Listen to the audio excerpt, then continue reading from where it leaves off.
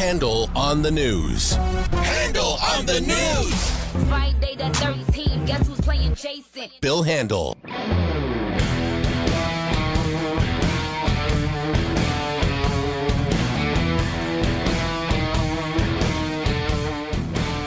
All right, yep, it is Friday. Good for us, right?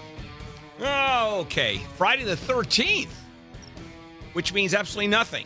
Oh, no. This okay. morning has been nuts. Oh, it has, but it's, I know, that's coincidental. I'm really blaming is. it on that. Of course you are. Did you break a mirror? This morning, what I do is I throw a black cat under a mirror, under a ladder, so it hits a mirror, shatters, and the cat dies. Handel. What? That's Friday the 13th for me. I don't think the cat has to die. I think it's just the cat crosses your path. Maybe. Yeah, you're right. Zero belief in superstition. I mean, zero. Oh, not me. Also, alternative medicine, too. Marjorie's big. Well, she's not superstitious. Well, actually, the 13th is her favorite number. Is it really? Yeah, absolutely. Did you know I park in the same spot in our empty parking lot every single morning because I'm convinced it brings me good luck? I have now for 2 years. Wow. Okay. Tells you a lot about me. Certainly does. Good morning, Jennifer Jones-Lee. Hi, Handel. Wayne Resnick. Good morning. And Alex. Morning. Morning. And there's John Ramirez. The A team is here. The egg team? The A team. Oh, the A team. The A I thought you team. said the egg team. No, I I did didn't. too. I didn't. Top trending stories. Oh, what a shocker. James Comey book. James Comey's book has been released. You know what?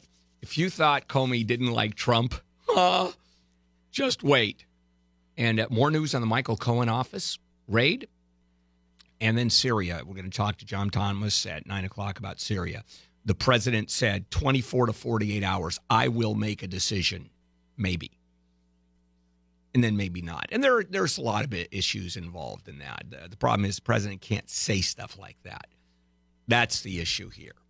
And so we've got a lot to cover. You ready to do it? Yes, sir. Let's do it, guys. Lead story. How do you like me now? All right. How do you like me now? Big legal win against the Trump administration by L.A.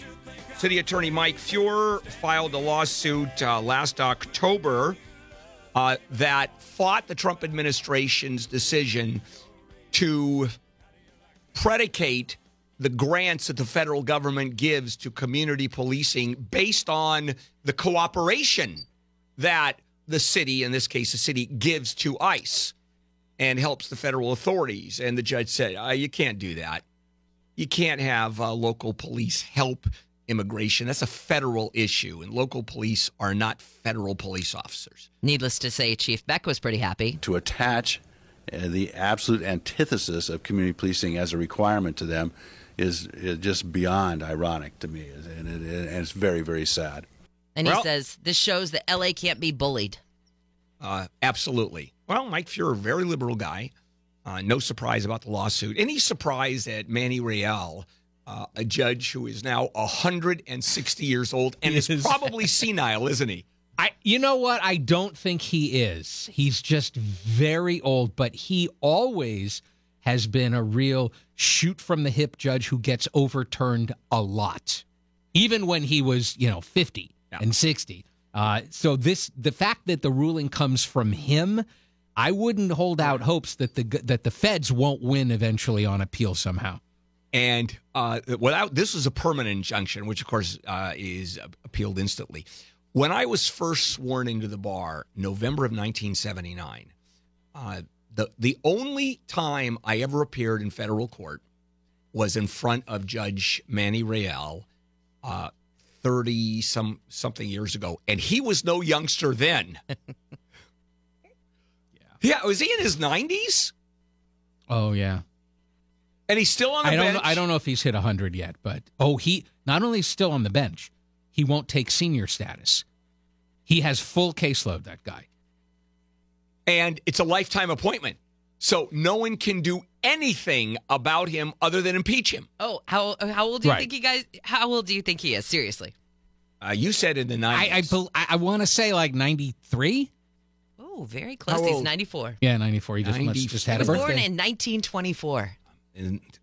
Still full caseload. Yeah. Yeah. And a bastard, too. Only on the bench. On the bench, he's known he can be quite tart. But off the bench, he's a lovely man. He really is. Really? Yeah. And you've obviously dealt with him many times. Yep. All right. Well, now we are, as you were mentioning, Handel, one of the trending stories this morning is this Comey book that's coming out. And now there was a little part of a dossier about President Trump that Mr. Comey was asked to help prove that the allegation was false. My name is James Comey. I'm with the FBI. That whole golden showers thing. And it was, and that, I guess that affected Trump more so than anything else. And it's a rumor. That's what it is. And Comey said, we're not investigating you. We don't care if prostitutes pee on each other. And Trump said he's a germaphobe. And so that's why there could never have been anything like this. And that proves this was it. But this was in the biggest suite in the hotel. And Comey pointed out he could have been far enough away where it wouldn't have affected him. That's what Comey said. I know. And that is, for some reason, the president found, now I'm not saying any of that is true, but for some reason, the president took particular offense, and that one he went after with a passion, that rumor, saying that Melania, if there's a 1% chance that Melania believed it or could be affected, we have to shut this down. How do you prove a negative? Well, Trump said he was never in the suite. Never spent the night in the suite. He only did that to change. He only used it to change clothes, which I don't know if that helps or not. I don't understand. Is the idea here that this is bad, that he wanted to be exonerated from this salacious he just spent accusation? No, he just spent a long time dealing with this rumor. This one he was most upset about. Because it's the weirdest and the most and ridiculous. bizarre. But you would think that, in fact, he would promote that rumor coming out just as an indication of how crazy rumors are that surround him. Saying, even this one, look at how crazy this is. And I think it would have gone the other way. I certainly would have said, yeah, let those rumors fly. Sure, why not?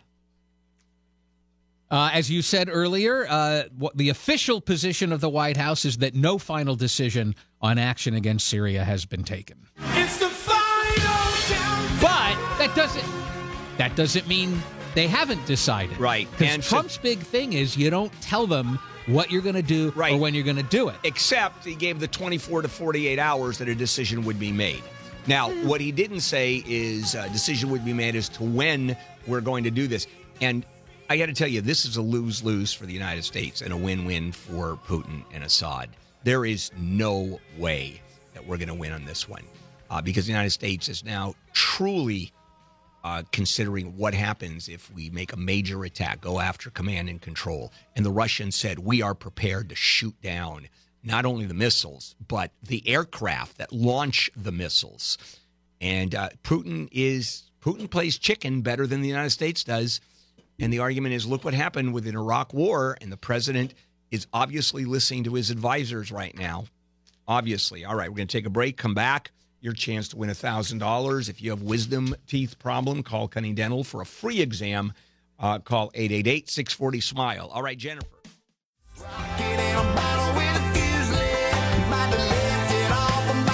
right, we're back on a Friday, The 13th. And here's your chance to win some money. Your shot at $1,000 now. Text the keyword cash to 200-200. You'll get a text confirming entry plus iHeartRadio info. Standard data and messaging rates apply. That's cash to 200-200. They notify the winner by calling them. You have to pick up that call. Joyce in Artesia did, and she is $1,000 richer. Your next chance to win, next hour. All right, back we go. More Handel on the news. Jennifer Jones-Lee, Wayne Resnick, and me. Jen? Sorry, you guys. It's all I right. just moved my stuff over here. So, Defense Secretary Mattis says that the U.S. is still looking for actual evidence of chemical weapons in Syria. Yeah. But that kind of goes against what Nikki Haley said, right? I guess the two of them didn't actually talk to each other. Nikki Haley said, we have plenty of physical evidence. Mattis said, we have to be absolutely sure. I don't know what it takes to prove. And now that the Russians are in the town of Duma, where this took place, there will be no evidence. You're done. Although Macron from France said he has definitive evidence. I don't know why they don't release the definitive evidence. I mean, we have it, we don't have it, and the people that say we have it, well, here it is. Now, there's a team going in this weekend that is supposed to be the same team that's sort of a unilateral team, a European Union conglomeration. All the evidence is going to be gone. Well, it's the same group that went in and looked at the Skripal, the spy case. Yeah. They're the same ones that went in and determined that. So Syria allegedly has invited them in and said, sure, come on in and take a look. Tell me it hasn't been scrubbed down. See, that's the way I feel, too. And England, I mean, there was no scrubbing down. You can't scrub down on British soil. The Russians can't come in there and go, excuse us. Why don't you leave us alone while we deal with this doorway? Oh, right. Right. Yeah. The missing Valencia family has not been found, but it looks like parts of their vehicle and some of their belongings have been. Now, what does that tell you if parts of the vehicle have been found? Imagine the strength of the water at that point that was able to tear that vehicle apart. Yeah, authorities got reports that that a Honda Pilot had gone into the river up there in Klamath, and they couldn't find the actual car, but they've started to find parts and personal items that positively identify the family. So it's almost certain that's what happened. Okay, now we go on to another van with kids and a family. This one quite different circumstances, though. Going back to the Hart family, the ones who apparently drove their van off, killing their 6 adopted kids. In the eyes of a woman. Yeah, this story, we're revisiting the story where the investigators are saying it's not just one kid that went next door and asked for food. There were allegations and some real concern amongst neighbors that there was abuse happening to those kids. There were 4 different times where the kids told other adults about trouble at home. Doesn't necessarily say which one it was. Were they actually being abused physically? Were they having food withheld? What was it that they told? And these families are saying, hey, we called Child Protective Services. Do we know what happened with Child Protective Services? No, that's the big question. Like, what did they drop the ball? Did they go and check it out? And were the Hart moms able to, hide things? We don't know. That's the big question right now.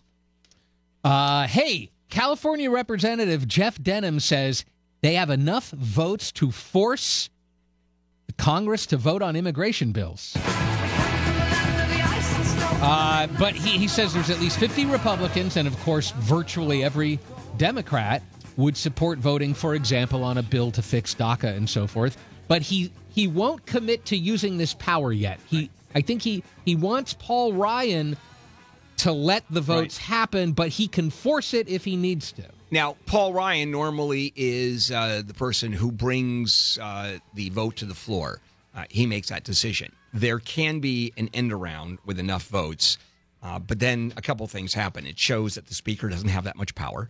So politically, it is something the speaker doesn't want to do. Although at this point, does Paul Ryan care anymore? Care. And the other side, and this is practical, Paul Ryan's saying, well, I'm not going to bring it because the president's going to veto it anyway. So why spin our wheels? Except the political aspects of this. Who's voting yes and who's voting no?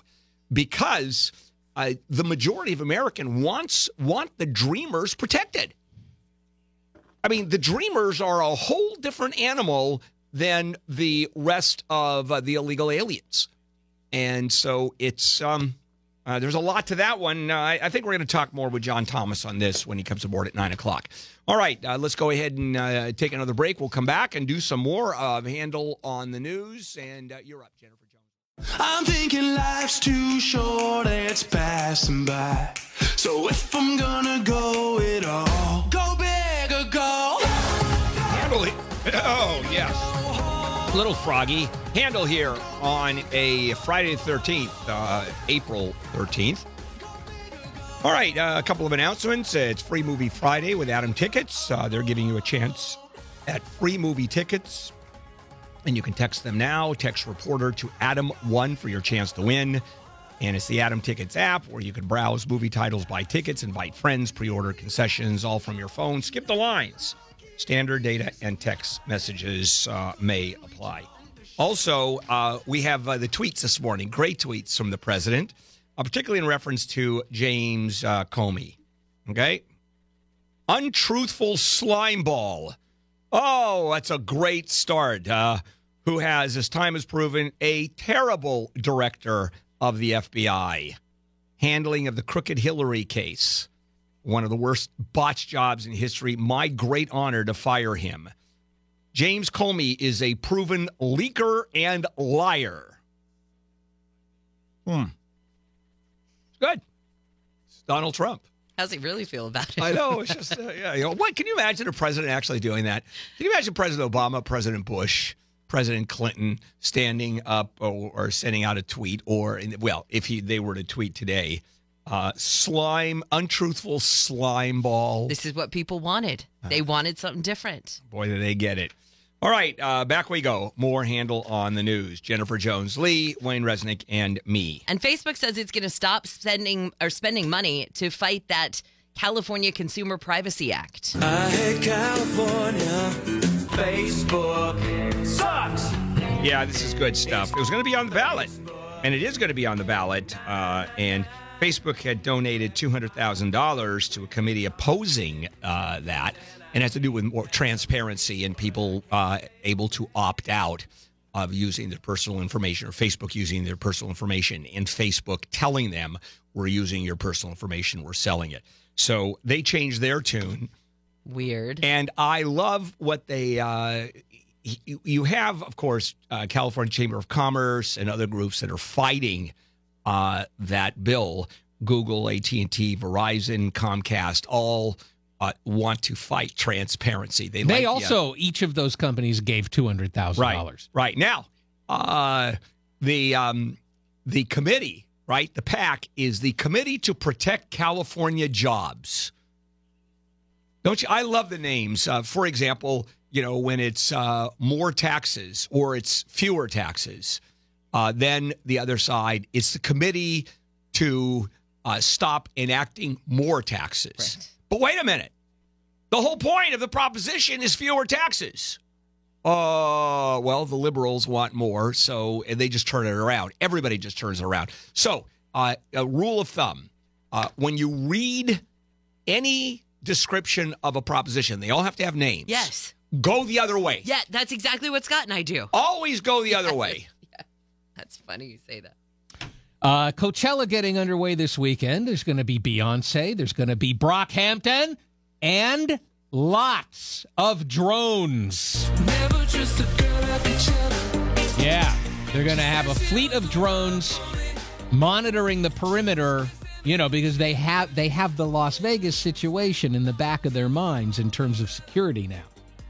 And as one Indio police sergeant, I think his name's Dan Marshall, said, it can take an officer a few minutes to get out to the perimeter at this site, but a drone can get there in 30 to 45 seconds. Right. And later on, I'm going to do a story about Coachella, the festival, and what they have in common with Disney. And we're not talking about a Disney parade going down the middle of the audience where Mickey and Donald are smoking joints with everybody else. That's not what I'm talking about. Good tease. Can't wait. When is that? Do you know when that's going to happen? I'll set an alarm. When is that going to happen? I think 9:50. 9:50. Yeah, tickler in my calendar right now. You definitely want to listen today. to that one. Yes. This is a crazy story. Oh, I saw this last night. This teenager in Ohio died after getting trapped in the folding seat of his van after calling 911 and telling the operator, "Tell my mom I love her." He called several times and said, and if you listen to it, the audio is available. I don't know if we have it. John, do we have the audio? We don't. But if you listen to the audio, it's this kid saying, "I'm going to die. Please help. Please come out. I'm going to die." I'm in a van inside the Seven Hills School in Connecticut, saying he's in the parking lot. he somehow the thing just, smushed him in. Cincinnati. And I'm sorry, and said that the van, the seat, how they'll fold over, how smushed him in. How just aberrational, and just how random is that? Now, the first dispatcher, he called twice. Actually, he didn't have access to the phone, so he had Siri, so he couldn't hear the operator. And she did send out the police, who couldn't find the van because there were 7 parking lots. And as a matter of fact, I think one policeman looked in the van, but all you could see was the seat down because he was trapped underneath it. And then there's some issue about the second dispatcher not giving some specific information to the police that the dispatcher had gotten. And that dispatcher is now on leave pending an investigation. But to listen to this kid, a heartbreaker beyond heartbreaker, as you listen to him asking for help and dying. So sad. All right. You want to do one more or take a break? Let's go ahead and take the break. Let's go ahead and take a break and come back and finish all of this up. This is KFI on Friday the 13th, and there's Jennifer Jones. I wanna be the slip, word upon your lip, rather that you rip, break me down and build me up, whatever it takes. 'Cause I love the adrenaline in my veins, I do whatever it takes. And welcome back, Handel and the morning crew on a Friday, April 13th. The Comey memoirs are out. Oh, does James Comey have a thing to say or two about the president? And then we're still waiting word on what's going to happen in Syria. Let's go ahead and finish up Handel on the news. Jennifer Jones-Lee, Wayne Resnick, and me. And you remember that swatting incident that resulted in a man being shot by police in Kansas? Well, the officer who shot and killed that man will not face charges. Which makes sense, because when the police arrived at that house, they were under the belief that inside the house, that the father had been shot to death, and that the rest of the family was being held hostage with a gun. So when the guy came out on his porch, not knowing what was going on, the cops thought this is a guy who just killed his own father. And when the young man, unfortunately, he had his hands up, and then he put him down, and they say reached for his waist. And when that happened, given what the officers believed... Right. And this is why it's so critical to have body cams, because that would have shown it completely. Well, in this case, the DA said he did not commit any kind of crime. And the family, of course, execution. He was executed the same. They should be mad at the swatter, this Tyler Barris jerk. Why is it that there's no such thing as to many people in the community, there is no such thing as a legitimate shooting by the police. If someone had a .50 caliber machine gun and started unloading it on the police, you should have shot him in the knee. You executed him instead. You get that. Not from every member of the community, but enough the vocal ones, the ones that make all the news. Jen? Here is a weird one. Sorry. There was a baby born 4 years after her parents died in a car crash. Now, this is not that weird for those of us who are involved in third-party reproduction. You can keep embryos frozen forever. And there are cases, and a urologist that I work with, as a matter of fact, was involved in a young Chinese man in a car accident who had died. And the family had asked the doctor to retrieve sperm from the young man, because sperm will actually last up to 24 hours after death. And he actually took out his sperm in a procedure to be used later on to create a child. So this is the Chinese who do this, very cultural. Okay, but this is the parents of... Right, it happens all the time, grandparents. Really? Yeah, they come in. Well, it's extended families are huge in the way the Chinese view. How easy is it in this country for, say, grandparents or whatever to get custody of embryos that were created? It's not a question after... of custody. They own them. Is it part of the estate? Yeah, embryos are property. I see. It's pure property. And here is, and when I first started teaching reproductive law, and I taught for 5 years at Whittier Law School, is I would start with, here's what happens with frozen embryos, because you can keep them forever. And that is, you have parents who have embryos, right? And they decide to fresh transfer and something, and it takes, and they freeze the rest, right? And so you're talking about a sibling, a live sibling and a frozen sibling. You wait 20 years, and you put the embryo into the other sibling. Is she mom or is she sister? She is both. That's some of the weird stuff. This is the stuff that I had such a great time teaching in school. How's that one for a seminar where I would throw that supposition out? And so, and then I would go throw them a paper and go, discuss. Hey, finally, we have a super shocking scientific conclusion. Drink too much, you're going to die early. Yeah. Thank you, science. Yeah, drink a glass of wine every night, you're going to live longer. Drink a glass of wine every night, you're going to die. Yeah, in this case, it was published in the medical journal The Lancet. They followed, that's data from 600,000 people, and they followed it, and basically the people who had higher rates of drinking also had higher rates of stroke, heart disease, deadly high blood pressure, and this one, fatal aortic aneurysms. Ouch. I always wondered Except about for the this. next study. Yeah. Okay, you know those bathroom hand dryers? Put down, everybody, please put down your McMuffins for this story. This is absolutely disgusting. Those bathroom hand dryers spray feces particles on your hands? Waterproof. But I mean, it makes sense. Is flowing. Yeah, because you're, that's right. Maybe you don't wash your hands thoroughly enough, and then you put your hand dryer, the bathroom dryer, and Well, and they're sucking in air, Yeah, and I they're know. sucking in the air from the bathroom, which has particles in it. do yourselves a favor. Either use the towels or don't wash your hands. That's probably healthier for you. Or just drip dry. Yeah. Bernie Madoff. Back in the news. Back in the news, kind of. Victims getting another $500 million in recovery from the government. me the money. Of course, that huge Ponzi scheme that guy ran, and there's a big fund. Part of it comes from stuff they seized from Madoff. Some of it comes from this deferred prosecution agreement with J.P. Morgan. In any event, they're still gathering and distributing money. Now, keep in mind, he cleaned everybody out of, $64 billion or something. So this is still pennies on the dollar, but at least it's more pennies on the dollar. So there was a billionaire who offered to give $25 million to his high school alma mater, but he wanted a little something in the return that the district said, no. Yeah, which his name, campus named after his brother, his name had to be placed all over the school, predominantly or prominently, and I think blinking neon, and well, not.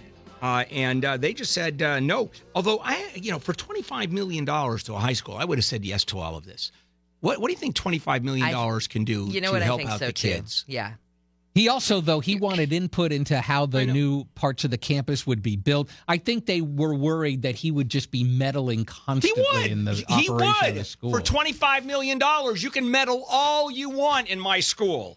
All right, we're going to come back. Super segment, the police, ICE, and the courts, Dreamers, James Comey memoirs. So we have a lot to talk about. KFI AM 640.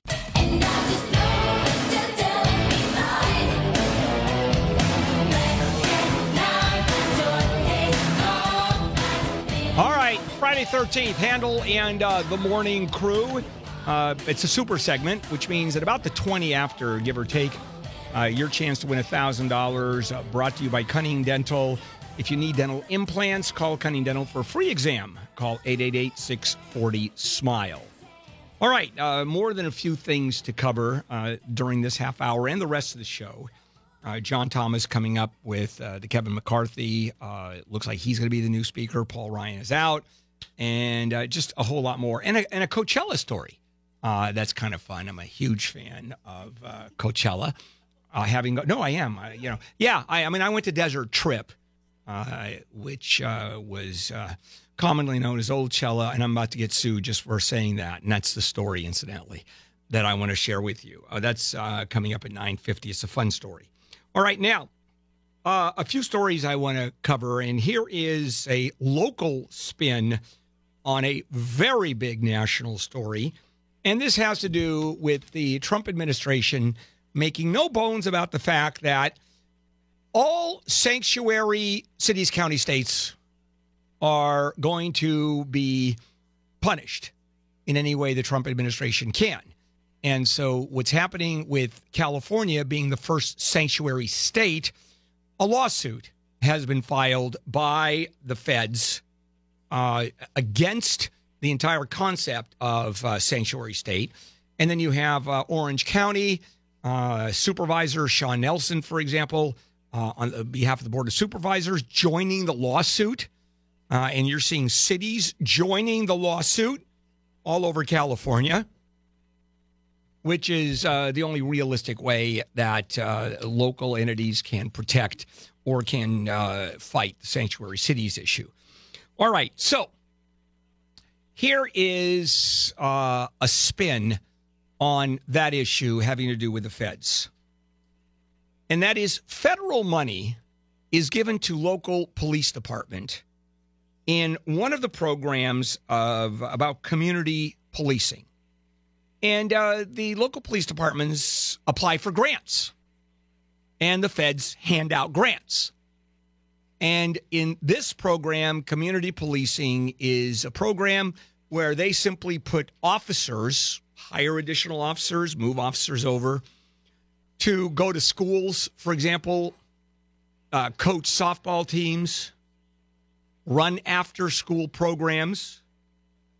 And for the most part, these programs have been fabulously successful. And I'll get into that in a few minutes. Well, what the Department of Justice did was give points to police departments. And those were used to determine how much money or any money is given to local police department for these community grants. And if the local PD did or cooperated with ICE, for example, it got more points. And it was more apt to either get the grant or get more money in the grant. And LAPD is fairly religious about applying for that money. And in fact, in 2016, the LAPD was awarded $3.125 million, has received as much as almost $17 million in previous years. And it's all about the Community Safety Partnership Program, sports teams, mentoring programs. And to give you an idea of the stats, according to the police, that's LAPD, violent crime dropped by more than 50%. Arrests were cut in half during the program's first 3 years in 3 Watts housing developments. And those are the projects we're talking about. Police also credit this program for a 3-year stretch without one homicide in Jordan Downs, one of the projects that are the most dangerous, where they used to have homicides all the time. So this seems to work. So to get extra points, therefore to receive either money or more money, police departments had to be willing to alert ICE 48 hours before releasing inmates who agents had targeted for deportation, and were required to give ICE agents access to the jail facilities, basically an office, or at least a place where they could interview inmates, review records, etc. Well, L.A. refused to abide. LAPD said no, and were not awarded any funds. While 80% of the departments around California did receive money if they cooperated with ICE. So therein, a lawsuit was filed. Mike Fuhrer, and he's a city attorney, and he argued, you can't do that. First of all, it's a separation issue. Local PD cannot be forced to work with ICE. ICE is federal policing. LAPD is local policing, and never the twain shall meet by law.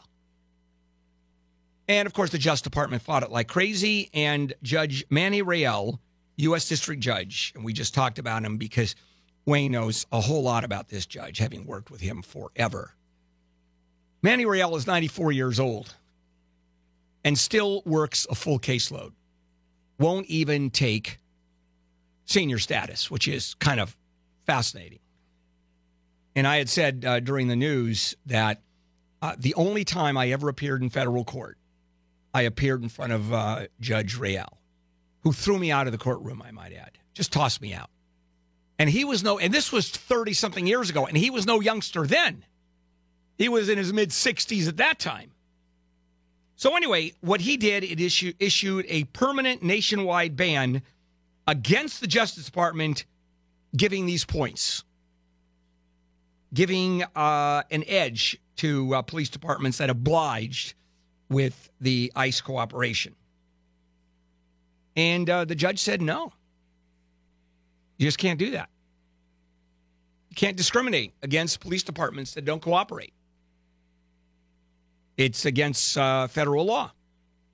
Well, of course, the Justice Department is immediately going to appeal that. And just for your information, Judge Real is one of the most overturned judges in the entire system. Although you never know which way he's going to go. Liberal, conservative. I mean, he is all over the place. So Mike Fuhrer, plus the Mayor Garcetti, plus the police chief Charlie Beck, are thrilled to death that this happened. And we'll see. We will absolutely see what's going on. All right, switching gears a little bit. James Comey. His memoirs are out. And if you thought James Comey did not like the president, man, he doesn't like the president on a whole different level. Matter of fact, he hates the president, effectively calling him a liar, disingenuous, no connection to the truth. I mean, he does it in more artful language, but that's the bottom line. So one of the big parts of it, and this is covered by the Washington Post, and the Washington Post, which is owned by Jeff Bezos, and Jeff Bezos is not a big fan of the president, is probably the most anti-Trump newspaper in the country. New York Times, pretty close. But Trump hates the Washington Post. The Washington Post, along with the major news networks, except for Fox, are failed news outlets. And it's all fake news. So clearly, and the president went nuts on this, incidentally, as you can imagine. So the memoir comes out, and one of the big issues, this one is covered by the Washington Post, that the president fixated on proving that that dossier, which alleged, well, let's just say questionable sexual interludes by the president, particularly in a hotel room in Moscow with a bunch of hookers, the president was particularly upset about. And I questioned that this morning. And then the big issue in there, I was watching the news last night, and I don't know why the news people went berserk, maybe because it's the only time that they can use the phrase, quote, golden showers, in reference not only to a news item, but in reference to the president of the United States engaged in that sort of behavior. And I went the other way. I said, here's what I thought. According to Comey, the president just fixated on this and insisted that Comey, as the FBI director, quash those rumors, prove none of them were true. And as Trump said, I want you to prove that I did not have hookers peeing on each other in a hotel room in Moscow. And Comey, according to his memoirs, said, Mr. President, you're not under investigation at all. I mean, that dossier has nothing to do with you. And we're not investigating any part of you. But Trump kept on going. And he was particularly concerned about Melania maybe believing the tiniest little part of that. Well, considering the reputation that Donald Trump has, and by the way, I am not in the least saying any of that was true. I'm not even going there. But if you heard the story about Barack Obama doing that, versus Donald Trump doing that, engaging with hookers. Which one is going to have more credibility to you? Because President Trump, known womanizer, that Hollywood Access tape, which is insane. So in 2017, Comey describes a conversation he had at Trump Tower. This is January, and it's just before, I believe, before the inauguration. He talked about that conversation as it teetered toward disaster. And that's when he, quote, pulled the tool from his bag. We're not investigating you. And that seemed to quiet him. But then Trump went on. And he talked about that dossier 4 times. And he kept on saying over and over and over. As a matter of fact, he kept on defending how he could not have done it. He goes, I'm a germaphobe. There's no way I would let people pee on each other around me. No way. But he asked Comey, how do I lift the cloud? Because this was so painful to Melania Trump.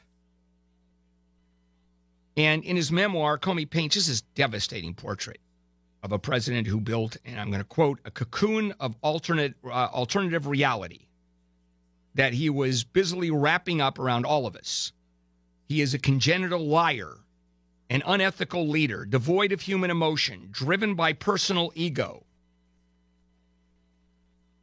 And then Comey writes in this, he just goes on and on. Interacting with the president, Trump writes, this all gave him flashbacks to my earlier career as a prosecutor against the mob, the silent circle of assent, the boss in complete control, the loyalty oaths, the us versus them worldview, the lying about all things, large and small, in service to some code of loyalty that put the organization above morality, above the truth. And the result is the forest fire that is the Trump presidency. What is happening now is not normal. This is not fake news. It is not okay. It's surviving a bully. And then the issue, and we've talked about this before, where the president, in a meeting with the Oval Office, the attorney general's in the room, clears the room except for Comey, and talks about Michael Flynn. I hope in Michael Flynn, of course, having been convicted, I hope you can see your way clear to letting this go, to letting Flynn go. He's a good guy. I hope you can let this go. Now, how close is that to ordering the investigation be halted? Well, he's not there. I don't think this is obstruction of justice, even if, and by the way, the president denies this conversation took place at all. But even if he admitted this, the argument, and I think if I were defending the president, I think there's a legitimate defense. Hey, I wasn't ordering anybody. I was uttering a hope. Nothing more, nothing less. That does not cross the bar into obstruction of justice at all. And then Comey really nails the GOP congressional leaders. Comey is a lifelong Republican until recently. And he talks about the leadership and almost blames them more than he does the president, because he sort of takes the president. The guy's a liar. We all know he is. We know about his alternative reality. Everybody knows that. We all know who he is. But he talks to the GOP's congressional leaders and saying, it is also wrong to stand idly by, or worse, to stay silent when you know better, while a president brazenly seeks to undermine public confidence in law enforcement institutions that were established to keep our leaders in check, which is absolutely true. Congressional leaders, and it doesn't matter what the president is going to do, congressional leaders will stay mum. They will not attack the president at all. Now, there are a few, Jeff Flake, Lindsey Graham, but they're out. John McCain, they're out. They're not running. So they can say whatever they want to say. Paul Ryan can say whatever he wants to say since he's leaving, except he's maybe running for the presidency, and he needs Republican Congress and Republican leadership behind him. All right, here's your chance to win some money. Your shot at $1,000 now. Text the keyword luck to 200-200. You'll get a text confirming entry plus iHeartRadio info. Standard data and messaging rates apply. That's luck to 200-200. If you win, you're going to be notified with a phone call. You need to answer that call. Suzanne in Lancaster answered the call and won $1,000. There's a chance to win every Monday through Friday from 5 a.m. to 7 p.m. All right. Here is another story I want to share with you. Super segment right to the bottom of the hour. And then another Donald Trump story and trade, which is coming up. All right. This has to do with a California Republican, Jeff Denham. He's a Republican congressman who says he has the support needed to force a vote in the House on 4 immigration bills to protect the Dreamers. Now, the whole Dreamer issue I find fascinating because when this last omnibus bill was passed, $1.3 trillion, the president hated the bill. But both the Republicans and the Democrats compromised. The Republicans and the president compromised on the wall. Okay, we won't build the wall. And the Democrats, where the Dreamers issue is huge, compromised on that and said, okay, we won't deal with the Dreamers as a part of this bill. So everybody compromised and no one's happy. And when no one's happy, that's generally the best you're going to do in any kind of a congressional or legislative bill that the president signs. So he said, we have enough here. One thing about the Dreamers, this is one where most Americans are on the same page. We believe that the Dreamers should be able to stay in America and a path to citizenship. These are people that came over as kids. In many cases, didn't even know they were illegal. Parents never told them that. Found out when they were 16 and needed a birth certificate to get a driver's license. Wow. How is that for a surprise? And they're illegal aliens who can be deported any time. So under the Dreamers Act, DACA, which was passed under President Obama's tenure, these people, even though they stayed illegal, were protected from deportation. And this is renewed every 2 years. Well, President Trump, and I don't understand, while saying he wants to protect the Dreamers, he has said that over and over again, and he has said it's the Democrats that are leaving the Dreamers out on the edge. Not me. I want to protect them. The Democrats are at fault. Well, he stopped the DACA Act. Stopped it. No longer, well, that's not true. Wants to stop it. Because a judge stopped the stopping of the Dreamers Act. So it's still in effect right now. But these kids, these Dreamers, who are now adults for the most part, I mean, they wake up every morning and they don't know if they're going to be deported. Because frankly, this president is all over the place. I mean, he bounces on either side of an issue, which incidentally, at 7:30, I'm going to share that with you on TPP, the Trans-Pacific Partnership. He's bounced on that one now. And he may be in for a rude surprise as I explain that to you. So what Denham is saying is I have enough votes. I can force a vote to the floor. And this is very unusual because it's the Speaker, Paul Ryan, who decides whether a vote is going to go to the floor or not. And usually done, first of all, by committee. That moves it to the floor. And Paul Ryan makes the decision. You can bypass that. Very unusual move. And it does a few things. First of all, it puts the Speaker in a position of weakness. Second of all, Paul Ryan is not even, he's fighting this. And why? It's very practical. He said, here's the bottom line. The president's going to veto it. We all know the president's going to veto it. So why bother? So are the Dreamers going to stay in the United States? I think so. I cannot imagine the president ordering the deportation of Dreamers. Matter of fact, at this point, except very rarely, is anybody who is not a criminal, but you know, that definition of a criminal, for example, a couple of misdemeanors, and that's enough to bounce you out of here. And we have those horror stories, particularly of that father who had dropped his daughter off at school and was picked up with his other daughter 3 blocks away from school. Those are very aberrational. the Democrats use that to signal that, look how horrible this administration is. That happens so rarely. So the dreamers genuinely do wake up every morning and are sweating bullets as to whether they're up for deportation, because the president's gone both sides on that. As of right now, the dreamers are going to be the last people deported.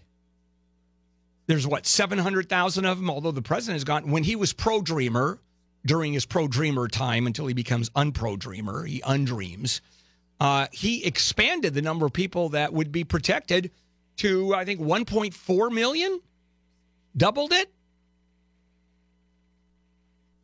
The dreamers are going to be the last ones to be deported. There are 11 million illegal aliens. There are 700,000 dreamers. No deportation for you, I think. All right. I want to come back and talk about the president and how he has bounced again. And this one has to do with the Trans-Pacific Partnership, and he may be in for kind of a rude surprise here. KFI AM 640. I only call you when it's high, but the only time that I be by. KFI Handel here, and a good morning. It's Friday the 13th. Some of the big stories that we're covering that are trending like crazy. Syria. Are we going to end, if we're going to, attack Syria? And we'll do more about that with John Thomas, 9 o'clock, the political part of that. The Michael Cohen office raid, that continues on, and the Comey memoir is out. I think it's fair to say that Donald Trump is not one of James Comey's favorite people. Oh, yeah. All right. Now, when the president became president, his first day in office, he pulled us out of the Trans-Pacific Partnership. Now, with NAFTA, that's a little bit more difficult, North American Free Trade Agreement, because these were treaties that were signed, and that became problematic. With TPP, which comprises 11 countries around the Pacific Rim, that he just had the ability to say, okay, we're done. Well, the reality here is the president is making moves in terms of trade that are fairly simplistic. I mean, in the end, I applaud the fact that he is bringing China to the table and saying, enough of that, I want a playing field. However, doing it in a way where he's talking about tariffs, China's going to come back and retaliate. And then there was a big deal about lowering tariffs, China. Well, that was for cars. That was for Buicks. And we just don't sell that many of them. I'll tell you what we do sell, a ton of soybeans. That's the biggest, we're the biggest exporter to China in soybeans. Farmers all over the place. That is going to affect us rather deeply because the Chinese are going to put insane tariffs on those products. Now, tariffs are not kicked in yet. We're only talking the talk at this point. But there are consequences to all of this. And one of the things that our president does is he doesn't deal well with consequences. He's a very shoot from the hip kind of guy. Case in point, and this is just fun. This tweets this morning, and this is in reference to James Comey's book. Untruthful slimeball, who, as time had proven, a terrible director of the FBI. It was my great honor to fire James Comey. James Comey is a proven leaker and liar. And virtually everyone in Washington thought he should be fired for the terrible job he did until, in fact, he was fired. He should be prosecuted. And then tremendous pressure like never before for the border wall. I don't see it, but so much. And then TPP, Trans-Pacific Partnership, would only join TPP if the deal were substantially better than the deal offered to President Obama. Well, here's the latest. Based on the fact that there are some real consequences here, the president is now talking about getting back into TPP. Maybe I was a little bit quick in saying we're getting out. It's not that bad. Well, Japan, Australia, New Zealand are saying, you know what, hang on a minute. You left. We don't know if we want you back. And to come back, there would be some rather intense negotiations. And if we are allowed back, the current members, and this is according to the New York Times, which is fake news, of course, a story that they did, to come back, these 10 members would expect significant concessions from the American side. They're saying, okay, we'll let you in, but you have to give us more. Where the president's position is, we're getting out of TPP right now. We'll certainly talk about going back, not into TPP as a trade agreement, but with the individual countries. And we need a much better deal. Well, what he didn't anticipate is they're all saying no. For example, Japan's chief cabinet secretary, who's involved in this trade agreement, called it a glasswork. It's difficult to bring back part of the pact and renegotiate it. It was a well-balanced pact. Australia's trade minister said, we have a deal already. I can't see all of that being thrown open to appease the United States. So, and this is his first day in office that he pulls us out of TPP. So instead of sitting down with his trade advisors, because this is complicated stuff, we're talking about hundreds of billions of dollars that are traded. As a matter of fact, a lot of these current members feel they've already given considerable ground in the United States. Particularly in areas like protections for pharmaceutical companies. So you have to protect U.S. pharmaceutical companies because they're not protected enough. We love those. Now, the Trump administration worries that this partnership will become a zero-tariff backdoor for Chinese goods into the American market. But as I said, this is so complicated. This is negotiations on a very delicate, prolonged time period. And the president pulls us out of TPP day one of his administration. Much like President Obama, day one signs a bill pulling us out of Gitmo. How'd that work out? But at least Gitmo doesn't have the global influence that the TPP and NAFTA have. I mean, that affects everybody in the world. Gitmo really affects, now half a dozen people? How much are we spending, incidentally, to keep Gitmo open for 6 people or 12 people or whatever the hell it is? It's like Spandau Prison in World War II.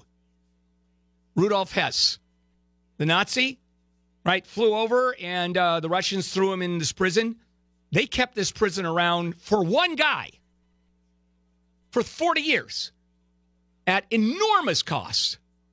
Gitmo, 7 people, hundreds of millions of dollars? You can't do stuff day one without getting nailed. You just can't. So are we coming back? We'll start negotiating, but we're going to be worse off than we were before. Because we really have to think this through. Although, I tell you I have to give the president some credit here, not for the trade business, but for him realizing that you just don't go into Syria without really thinking it through. Because there are geopolitical considerations. Russia. How extensive do we bomb Syria? Does Russia get involved? Is there going to be some kind of a real military confrontation? I mean, you got to think all of this stuff through, to say the least. All right, emergency room bills. Remember, we have the best medical in the world here. Unless you have to go to an emergency room. Then we have the best medical and you're broke. I'll explain that one to you. KFI AM 640. Why do I always feel like I'm in the twilight zone and I always feel like somebody's watching me? KFI Handel here. It is a Friday, April 13th.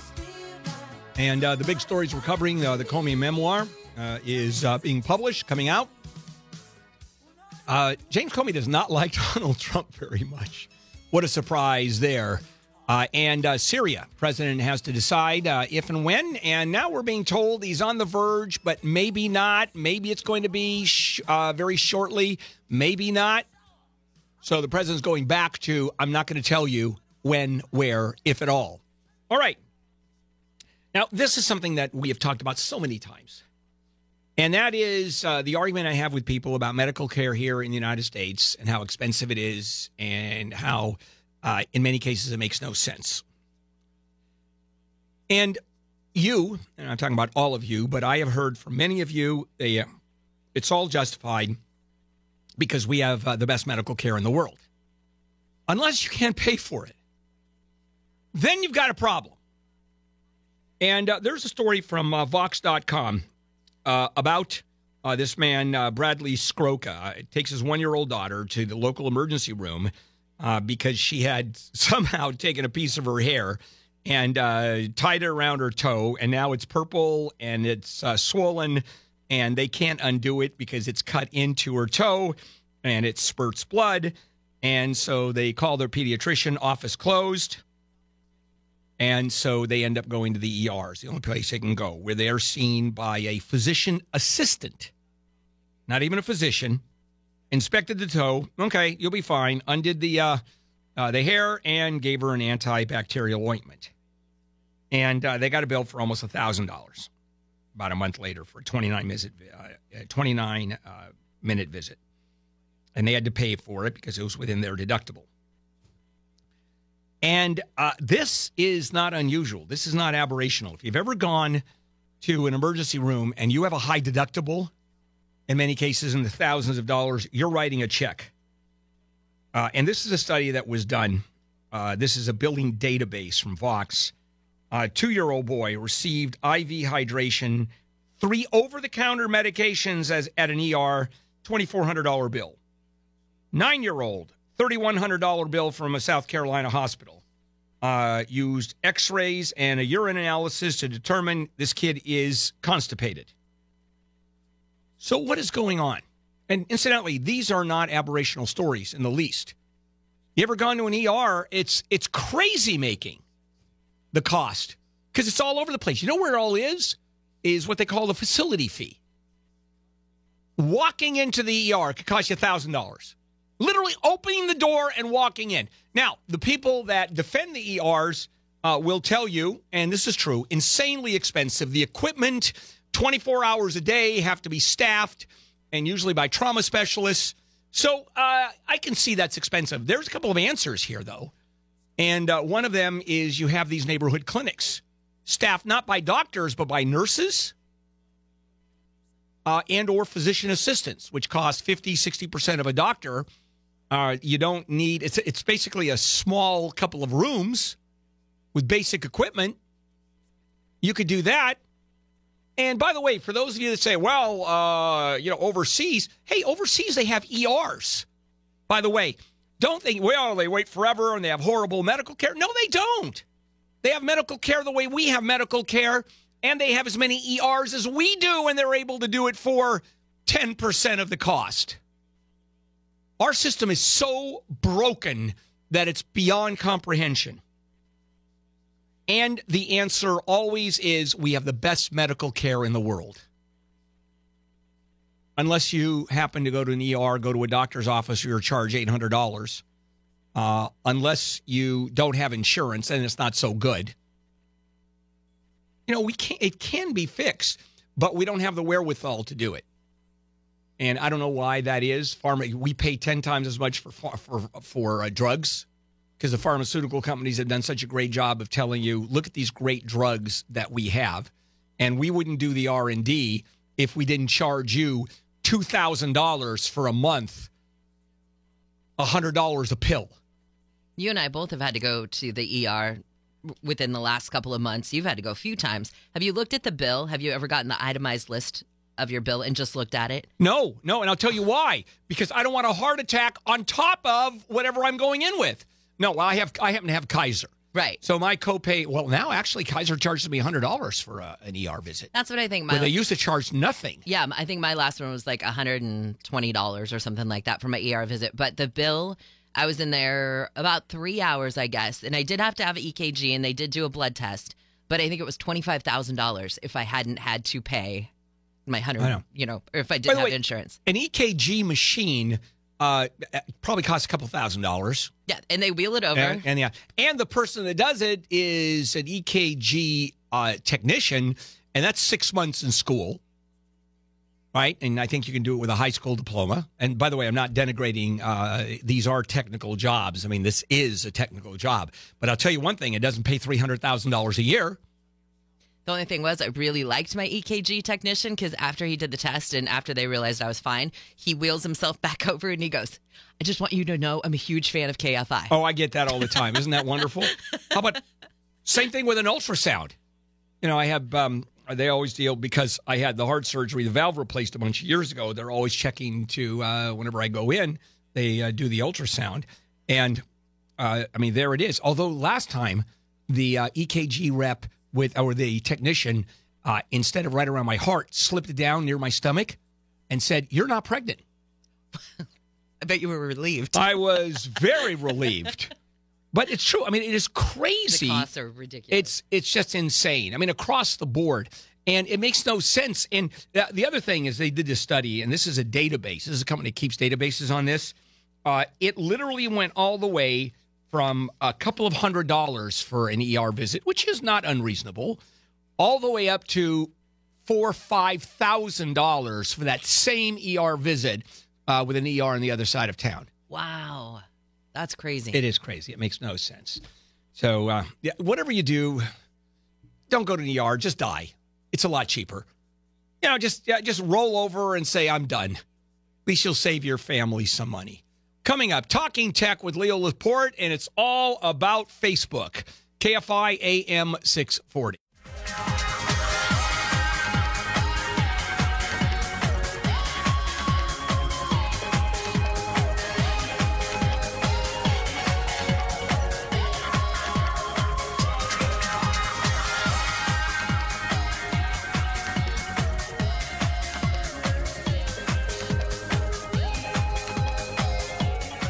All right, KFI Handel here, and it's time for a Leo Laporte segment. And Leo, of course, the big news is internet privacy, and we've talked about this before, but it's reached a new level where, and we've talked about there's no privacy out there, but there is really no privacy out there. Well, it's one of those things where I think geeks and people, in my business pay attention to this and we're aware of it. But I think that there's kind of just the general feeling when you use Facebook or you use Google or you surf the web at home when your internet service provider is, kind of your conduit to the outside world, that somehow your stuff is just your stuff and nobody's paying attention to it. It turns out, and I think everybody needs to know this, everybody's starting to learn it, it's really valuable stuff, whatever you do online, to two different groups. It's valuable to marketers, to advertisers who want to know what you're interested in so they can give you appropriate ads. And that's, I don't have as much problem with that. I think that's great. But it's also valuable to governments, not just ours, but other governments, and people who want to influence you, people who want to follow you and trace you. And that's a little more concerning. And the truth is, this is changing rapidly. During the budget kerfuffle a few weeks ago, remember they overnight passed a 2,200-page bill. Right. Trump said, I don't want to sign this, but I'm going to anyway. Well, one of the things they do, as you know, with these bills is they stick riders in, and nobody really pays attention or reads it. One of the riders stuck in was something called the Cloud Act. That is, I think, something people need to be aware about. It's the law of the land now, and it allows law enforcement to get information from any online service, any internet service provider, without a warrant, without them telling you. And I think even more importantly, it allows foreign governments, with the approval of the president, to do the same thing about their citizens in the U.S., which means Russia or China or Turkey could say, hey, there's a guy, Turkey will do this for sure, there's a guy in upper New York State we don't like.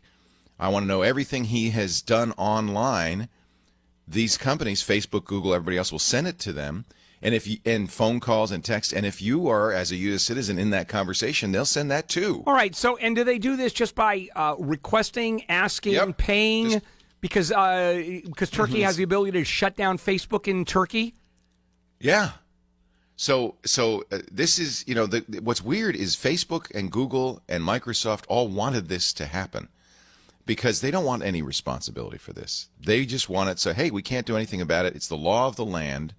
Stored data for U.S. citizens has to be given to law enforcement upon request. There doesn't need to be a warrant, but the problem with international requests is they just have to do whatever the international law is. They don't need a U.S. warrant. And it's not, so I guess what I'm saying is pay attention to what you're putting online. We know Facebook, for instance, Facebook, it's all BS. Of course it is. What Facebook does is they break in fact, it's even their motto, move fast and break things. They break the law, they break privacy all the time and apologize later. For instance, we just found out that if anytime you use Facebook to record a video, it saves it. Even if you delete it immediately, it's been saving it. Facebook's response, that's a bug. We'll fix that. Well, how about texts? Same thing. In fact, they scan. Oh, this is a good one. Facebook, they say, to make sure you're not breaking the rules, is scanning all your Facebook messages. Now, that's only as to Facebook. I mean, you have to be logging on to Facebook. Within Facebook Messenger. But a lot of people use Facebook Messenger because everybody has it, right? The problem with messages of all kinds is whoever you're messaging has to have the same system on the other end. Other than just phone systems. Otherwise, everybody's using the phone system, but you want maybe stickers, animated GIFs, you want emoticons or an emoji, and so people want these richer experiences. Facebook Messenger is very popular. Oh, interesting. Hey, and real now we quickly, know that Facebook's scanning it. Right, that's lovely. So I'm not a big fan of social media in general. No, I dumped Facebook, actually. Yeah. I just got and a lot of people obviously are, but you had said that's very short term. But so let me get personal. I'm going to ask you, I'm going to put myself in there, okay? Here's what I do. I use Safari to get into the internet, which I assume is simply the same. It's the same issue. They keep everything. And and it's all over the place. It's so eclectic. Every time I see something on TV, I don't know who the actor is, we look it up. I do the same thing. Yep. All right. Just who's that actor, et cetera. Yep. So I look at biographies. Yep. I look at, let's say, cruises I want to go to. Sure. I look at scenarios. And, of course, which is the law, I have to look at porn. It's required. It's your job. Yeah, it's right. It's my job. Mm-hmm. Putting all of that together, I don't get pop-up ads particularly. No, in fact, Safari's very good about blocking those. Pop-up ads are gone. Don't worry about pop-up ads. That's the least of it, Bill. Oh, it's just sharing data. Yeah, first of all, your internet service provider sees everything you're doing. They are selling your data to third parties without consent, without notification. And everybody does that. And what do third parties do with that information? Mostly it's advertising. So now you won't get pop-ups anymore because everybody has a pop-up blocker. But everything you do on the web, I don't know if you notice this. It's fun, it's kind of funny. Don't tell anybody. But people you don't see these ads on web pages, do you? You kind of tune them out. They're unless they jump out at you, they're just side. But start looking at the ads you're getting on the web, the ads you're getting in your messengers, the ads you're getting.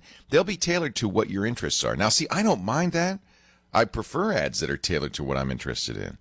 But that creeps some people out. Yeah, marital aids. And then there's marital aids. Right, that's the first thing you're going to start seeing. Yeah. Viagra ads. Yeah, that's right. I get ads. 61-year-old people in Petaluma want to meet young ladies for fun. You know what? I've seen those too. Yeah. 61-year-old people in Petaluma. Yeah, isn't that weird? You're getting my ads, Bill. Knock it off. All right, Leo. We'll talk again next week. Take care. KFI. All right, there's Jennifer Jones-Lee. When you believe in things that you don't understand and you suffer. And this is KFI, Handel here. All right, big stories that we're covering, of course, the Comey memoir, which we're going to talk a little bit later on, especially during Handel on the News Late Edition. And Syria, what's going to happen with Syria? Well, President is mulling it over. And is there going to be attack? Probably. When? Yeah, who knows? All right. I have mentioned this. Oh, yeah, here's your chance to win some money. I forgot for a minute. Your shot at $1,000 now.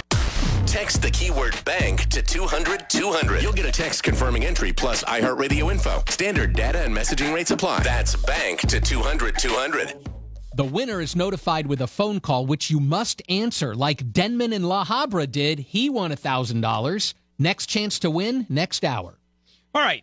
Now, some simple statements that I want to give you, because always, as soon as we dive a little bit deeper, there are so many levels of this. Here's a statement. The United States has the best educational system on the planet. Absolutely true. For higher education. For schools like Stanford and Harvard and University of Chicago. Yep, that's true. But here's the other side, both good and bad. And I'm going to say bad. Everybody in this country is entitled to a college education. Everybody. It's been said over and over again by presidents as well as other people. Yeah, it's kind of neat, but how about people that have no business being in college? Think there are a few of them? So you go to other countries, far fewer colleges, but far fewer people are allowed into colleges. And by the way, those are free for the most part at universities, because it's only the top 5 or 10%, which is totally different than the way we do it. The way we do it costs a fortune, and we get people that today are graduating with no jobs. You know how many people graduate law school, take the bar, and there are no jobs? Now, you come out of Harvard, you got a job. You come out of Whittier Law School like I did, you don't have a law school to go back to and visit because it's defunct. They're shutting it down. The other part of this equation is there's no vocational training anymore. When we talk about getting out of the college, there are no marketable skills. You have nothing. A degree in political science like I had, nothing. It is worth zero. Coming out of a trade school, let's say you have a heating and air conditioning repair and you've gotten a certificate, that's something. That's a marketable skill. Now, when I went to high school, and a lot of people don't even remember this, we used to have shop. Wood shop, where there was no such thing as a wood shop teacher that had 10 fingers. Didn't exist. Metal shop, car shop. I mean, I remember those classes. You walked out of high school with a marketable career. But you know, you ended up working in a car repair facility, in a garage. Or you ended up working in some wood shop. And oh boy, that's horrible because you didn't go to college. I had to go to college. I mean, there was no chance I didn't go to college. That's a cultural thing. Where I knew I was going to college, like I wake up in the morning and I know my feet are going to hit the ground instead of the ceiling because there's gravity in our lives. That's no longer the case. Am I going to insist my kids go to college? It's cultural. What are they going to do with their degrees? Nothing. My daughter's going to game for the rest of her life. She's going to be in front of her screens, gaming. She's got back from Boston where there was a gaming convention. But she's getting her degree. My other daughter, I'm giving her a pass. And well, at least at this point, I'm giving her a pass. And so what do you do? Well, what do you do is you have to develop marketable skills. And so what you do is, well, there's two issues going on. One is kids graduate high school and college and think they actually have some skills.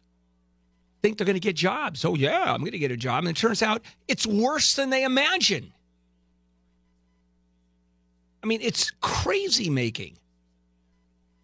And it costs us a fortune. What do you think community college costs us? Community college should only be a vocational training. That's all it should be.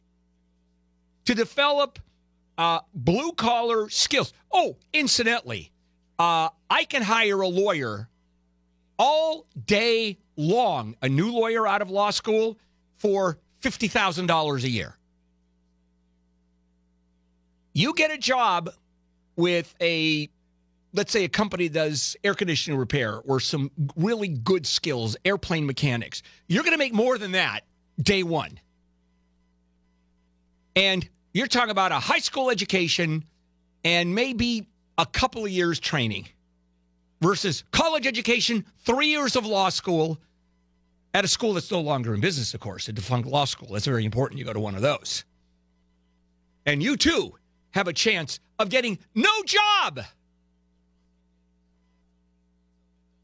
My kids want to go to auto shop and learn how to be mechanics. Although today you're really not a mechanic. What you are is a computer operator. That's what you are. So I think we have to just change our system. And this was out of NBC News. This is a story having to do with just a survey of how students think that they're actually more prepared than they are. They actually think there are jobs out there waiting for them. And they're out of their minds. So get yourself a no degree with a certificate in some kind of good vocational training. That's where your kids should go. Coming up, a super segment, Handel on the News Late Edition, right here. And Jennifer Jones-Lee right there. Handel on the News. Late Edition. Handel on the News.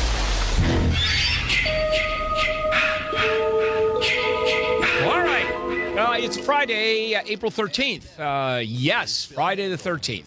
Sure, why not? All right, big stories that we're covering. Handel here. Excerpts from James Comey book. James Comey loves the president, clearly. We're waiting for Syria. What is going on with the president? And now it is time for Handel on the News Late Edition. Jennifer Jones-Lee, the Unabomber, and me. And what? You'll see. Go to the official Bill Handel show, right? At Facebook Live, or the Facebook Live post site. What is he? We're streaming the segment live. That's what on I meant. Facebook. Yes. That's what we're doing. Yes. It's very strange. I'll just give you that much. I'm only seeing it from behind. Well, you can't see much now more I than need that. to go and see it myself because That's I got to right. figure out what's going on. That's right. So Jennifer Jones-Lee, Unabomber, and me. Lead story. Well, it certainly didn't take the president to slam James Comey as the James Comey book came out. And the way James Comey, the way he defines the president as untruthful and is a forest fire that is the Trump presidency, the president comes back with, he's weak and untruthful slime ball. A proven leaker and a liar. It's just, how do you not love this guy? Very presidential. Remember when he said he was going to be presidential? Oh, when he would say, act presidential. Remember that during the campaign? We had that cut over and over and over again. Well, maybe that's his definition of presidential. You have to admit that this is more entertaining. I mean, Obama was boring as hell relative to this. Obama would be up there and he would be presidential and it would be, very erudite, very measured. That's one thing that this president is not. I love this. Act presidential. There it is. Well, now Russia is saying, okay, you want to play, U.S.? Let's play. Russia's lower house is now considering drafting legislation that would give the Kremlin power to ban or at least restrict a whole list of U.S. imports. Russia. Yep. Food, alcohol, medicine, consulting services. But here's the difference between what Russia would do to us and what we are doing to Russia. The sanctions we have against Russia are to individuals, right? These oligarchs. Right. They're talking about attacking entire sectors, which is really difficult. I mean, it's much more powerful. And so we're not, and maybe it's a question of weakness, where we go after half a dozen guys and freeze their assets, but these are individuals, and they're slamming these industries. So Putin is just stronger than we are, than our president. As big a game as President Trump plays with being this very strong individual, he's out of his league when it comes to Vladimir Putin. Well, and these are sort of symbolic. It's not that they're actually going to happen. No, not but yet. But these are just sort of sent to, or sort of to send a message, I Right. guess. If Like, we're this gonna do it- could happen. Right. We could play ball with Although you. I have That's similar to what President Trump did, where he announces certain things and then he says, oh, we can take another look at it as an opening ploy to get to the negotiating table. So maybe it's actually Putin is starting to copy Trump's tactics. Could be. Now, have we taken those oligarchs and actually frozen those assets yet?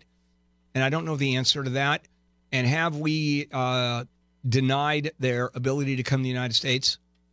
Yeah. That's already been done. They don't keep that much of their assets in this country, the oligarchs. But we're making it hard for them to make more money. Hey, what? Go ahead. I was just going to say it's a very safe As haven of here. April 6th, yes, the Treasury Department's Office of Foreign Asset Control said it has frozen the asset of 7 oligarchs and 17 senior government officials. Do we know how much money we're talking about? No. Just I'll curious. keep looking. All right. Own a rental property? Don't want to rent to an illegal alien? LA City Council says, too bad, so sad. People were waiting in line for a place. Can't ask. Yeah, now we already have Assembly Bill 291 that the governor signed, and it's against the law for a landlord to threaten a tenant over immigration status or to question them over it. But the city of LA decided that wasn't good enough, and they want a harsher law with harsher penalties. Now, I'm going to look at both sides. One, you have to have people able to rent a place. On the other side, if you're a landlord and all of a sudden your tenant ends up in Oaxaca and is deported, what do? You're out to lunch. So if I'm illegal, I'm fine with this bill. If I'm a landlord, I'm going to go, come on, guys. Don't you think I should find out whether someone is here legally or not? Although all I have to do is say, I am here legally, and then how far do you go? Well, they do background searches.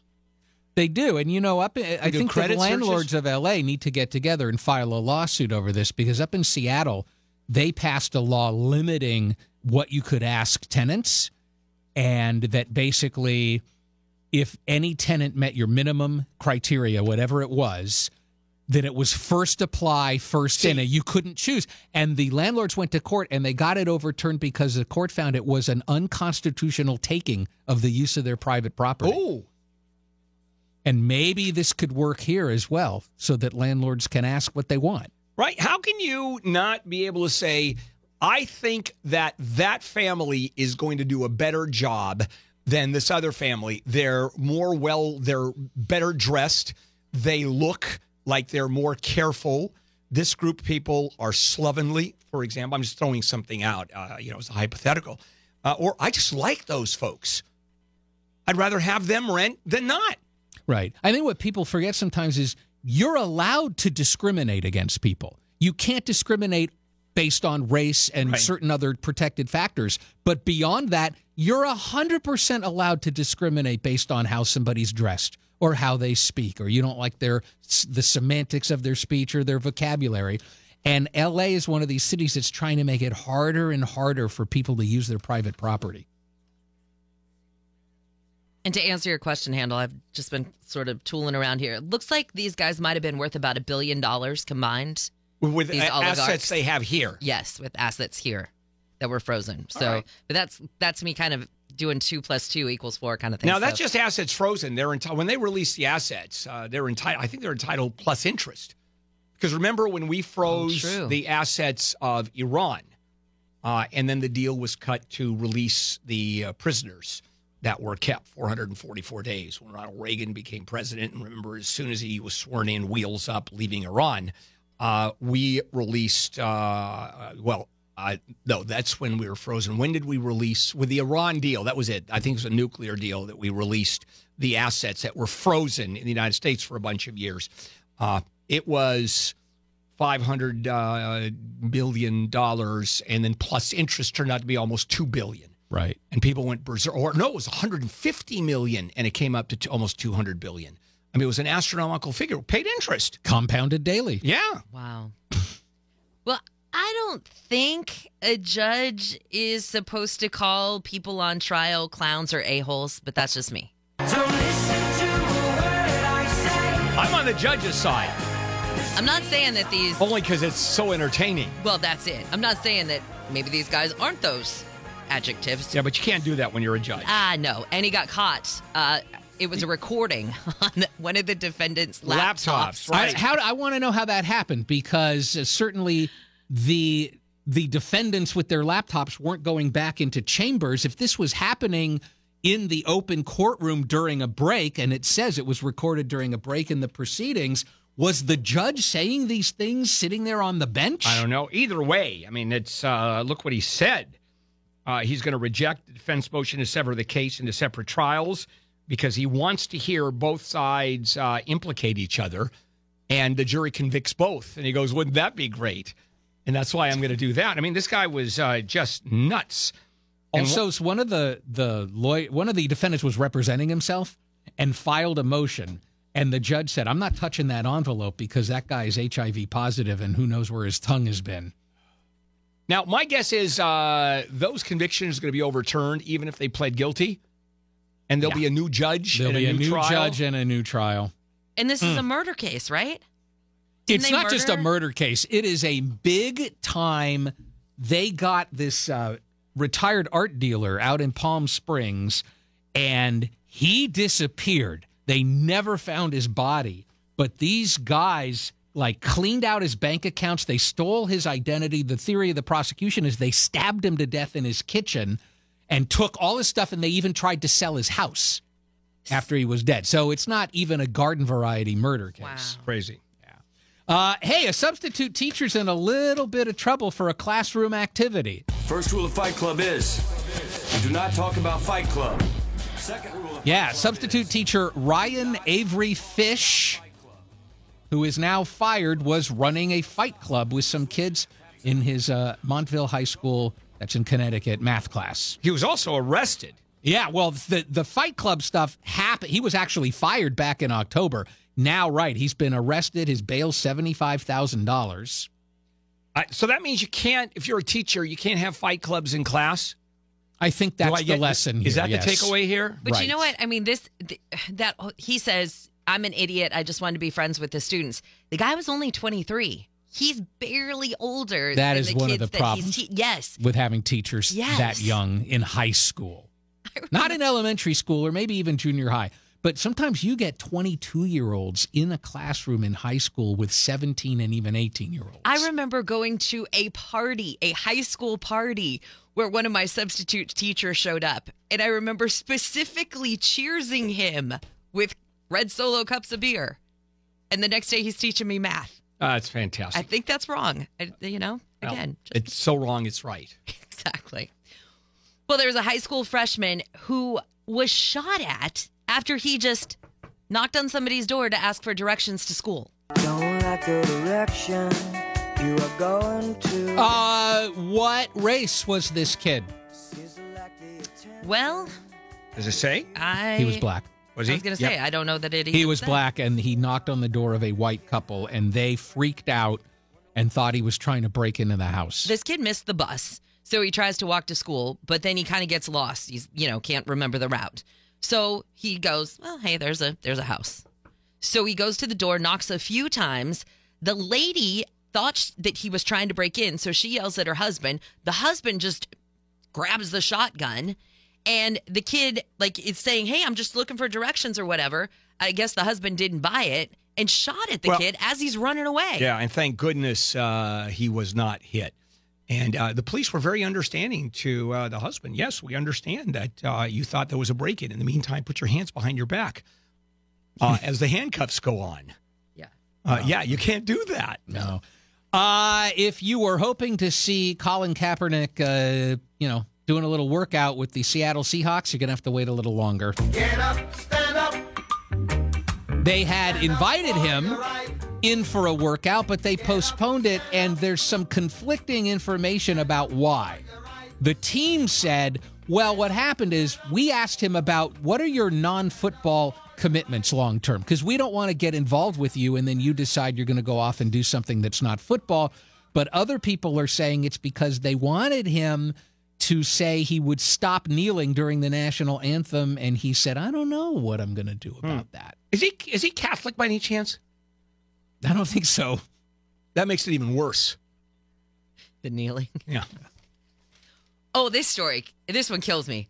There's this mom who let her 4-year-old eat a peanut butter and jelly sandwich in a Target shopping cart. And this woman has been blasted on social media, even being called a monster. Peanut butter jelly, peanut butter jelly. Interesting connection here, too, when you you connect the dots. it's because she is not cognizant or does not care enough about kids who have these horrible peanut allergies that can go into anaphylactic shock. Well, you know what? Anaphylactic shock? Yeah, that one too. I mean, both of those. And end up dying. And so, therefore, because the kid eats the peanut butter and jelly and smears the peanut butter and jelly or the peanut butter all over the handle of the car. Hey, you know what? If your kid happens to have a peanut allergy, a couple of things. Maybe you don't want to go shopping with him because the store is full of peanut products.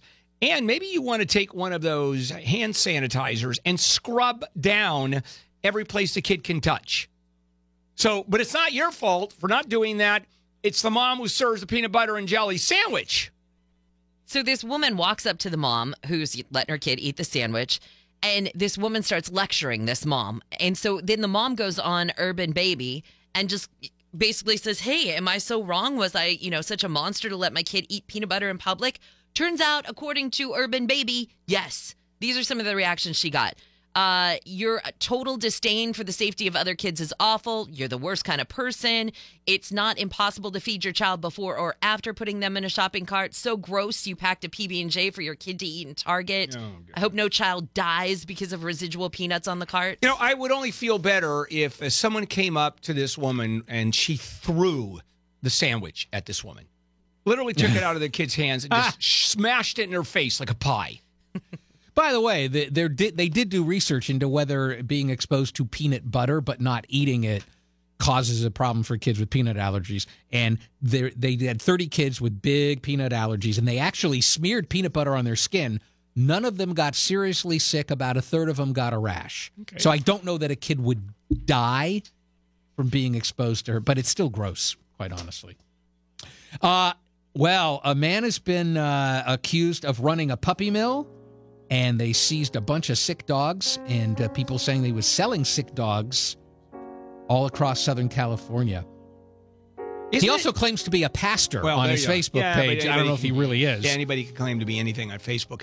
Isn't it illegal to run a puppy mill? Absolutely. And where? Is it in the state or is it the county? Yeah, in Phelan, in the high desert. It's just illegal. You can't have puppy mills. Breeders are out of business. Right. And in fact, even pet stores can't sell unless it's a designated, I think it's like you have to be a certified breeder or something like that. But there are major, major restrictions on that. Otherwise, though, the animals that are in even the pet store have to be either shelter animals or something like that. You can't just have a random guy selling you puppies. What's wonderful about this whole concept of no-kill shelters and shelter animals is when they first started coming out with that, I thought, dogs specifically are being born in such numbers that there's no way they're ever going to catch up with it. They've caught up with it. Now I think it's 90% of dogs that are brought to shelters are, in fact, they find a home. I mean, some astronomical figure. And then the other ones have to be euthanized. Animals that are very sick, animals that are very close to dying anyway. Yeah. It seems like none of this really matters anyway, does it, No, Jen? because we're all going to die on April 23rd. I've always wondered about these idiot evangelical pastors, these clergy people, when they give you a date specific as to when the world's going to end. Because then what happens when they're wrong? The next day you wake up and you go, hey, what happened? How about those that have you sell everything? Right. I mean, that's it. And you go to the mountaintop, you've given everything away, and you have no place to sit anymore, and you have no place to live because you've given it all away, waiting for the rapture. And then you turn to the priests and go, well, it's not even a priest. It's just some crazy lunatic, some cult leader. And you go, hey, what happened? Who was it? One of the big ones said, okay, I got it a little bit wrong. It'll happen next year. I just misread the Bible. With the dates, because the dates are always, it's not in the Bible saying April 23rd, 2018 is when it's going to happen. It's always putting together, in this case, putting together the whole numerology. The moon and the sun will be in Virgo, as will Jupiter, and Jupiter represents the Messiah. I thought the whole point was you're not supposed to know when. You're supposed to be ready at all times for the possibility and live your life accordingly. So all of these people who claim that they're clues in the Bible about when it's going to happen seem to be missing the entire point. Yeah, Nostradamus with his. I love all those on the History Channel, the Nostradamus stories. And he puts together these ridiculous arguments. See, that's what he said. It's going to happen. All right, fine. Hey, the union that represents Bill and me and Jen, they want a ban on auditions in hotel rooms and private residences. Now, if you're trying out for a part and you end up meeting someone at their home, doesn't that raise a red flag instantly? Doesn't that say, well, it should, but you know what? It is more common than you might imagine. Right. And so SAG-AFTRA says if you're acting as a producer, you should not hold auditions like that. And if you're an actor and you're asked to go to one, you shouldn't go. Now, hotel rooms, I think many times there is a casting issue with hotel rooms because people come from outside of town and will hold auditions. But you could rent a conference room or something at that hotel, I suppose, rather than having it in your room. You know, though, this made me think, too, because I used to do sort of an entertainment circuit, and they would set, like a star, like a John Travolta, in a hotel room, and then we would sit sort of in the hallway and just wait, and they'd be like, Jennifer, and you'd go in, and you and John would sit in his hotel room for, 10, 15 minutes. I wonder if they're going to start stopping that, too. I issue. can't imagine, because, first of all, John Travolta doesn't have to do a whole lot of auditioning. That's for no. starters. I just mean, but I don't period. think No, it's those like press, a junket. those It's like a press junkets, right. But everything there that's recorded and there's press people around and the star has their publicity people. This is, people are going to hotel rooms and the only person in the hotel room is a Harvey Weinstein, for example. That's what they're saying shouldn't happen anymore. And then let's do one last story. All right. And Backpage.com, the CEO finally pleads guilty after that sex site was shut down.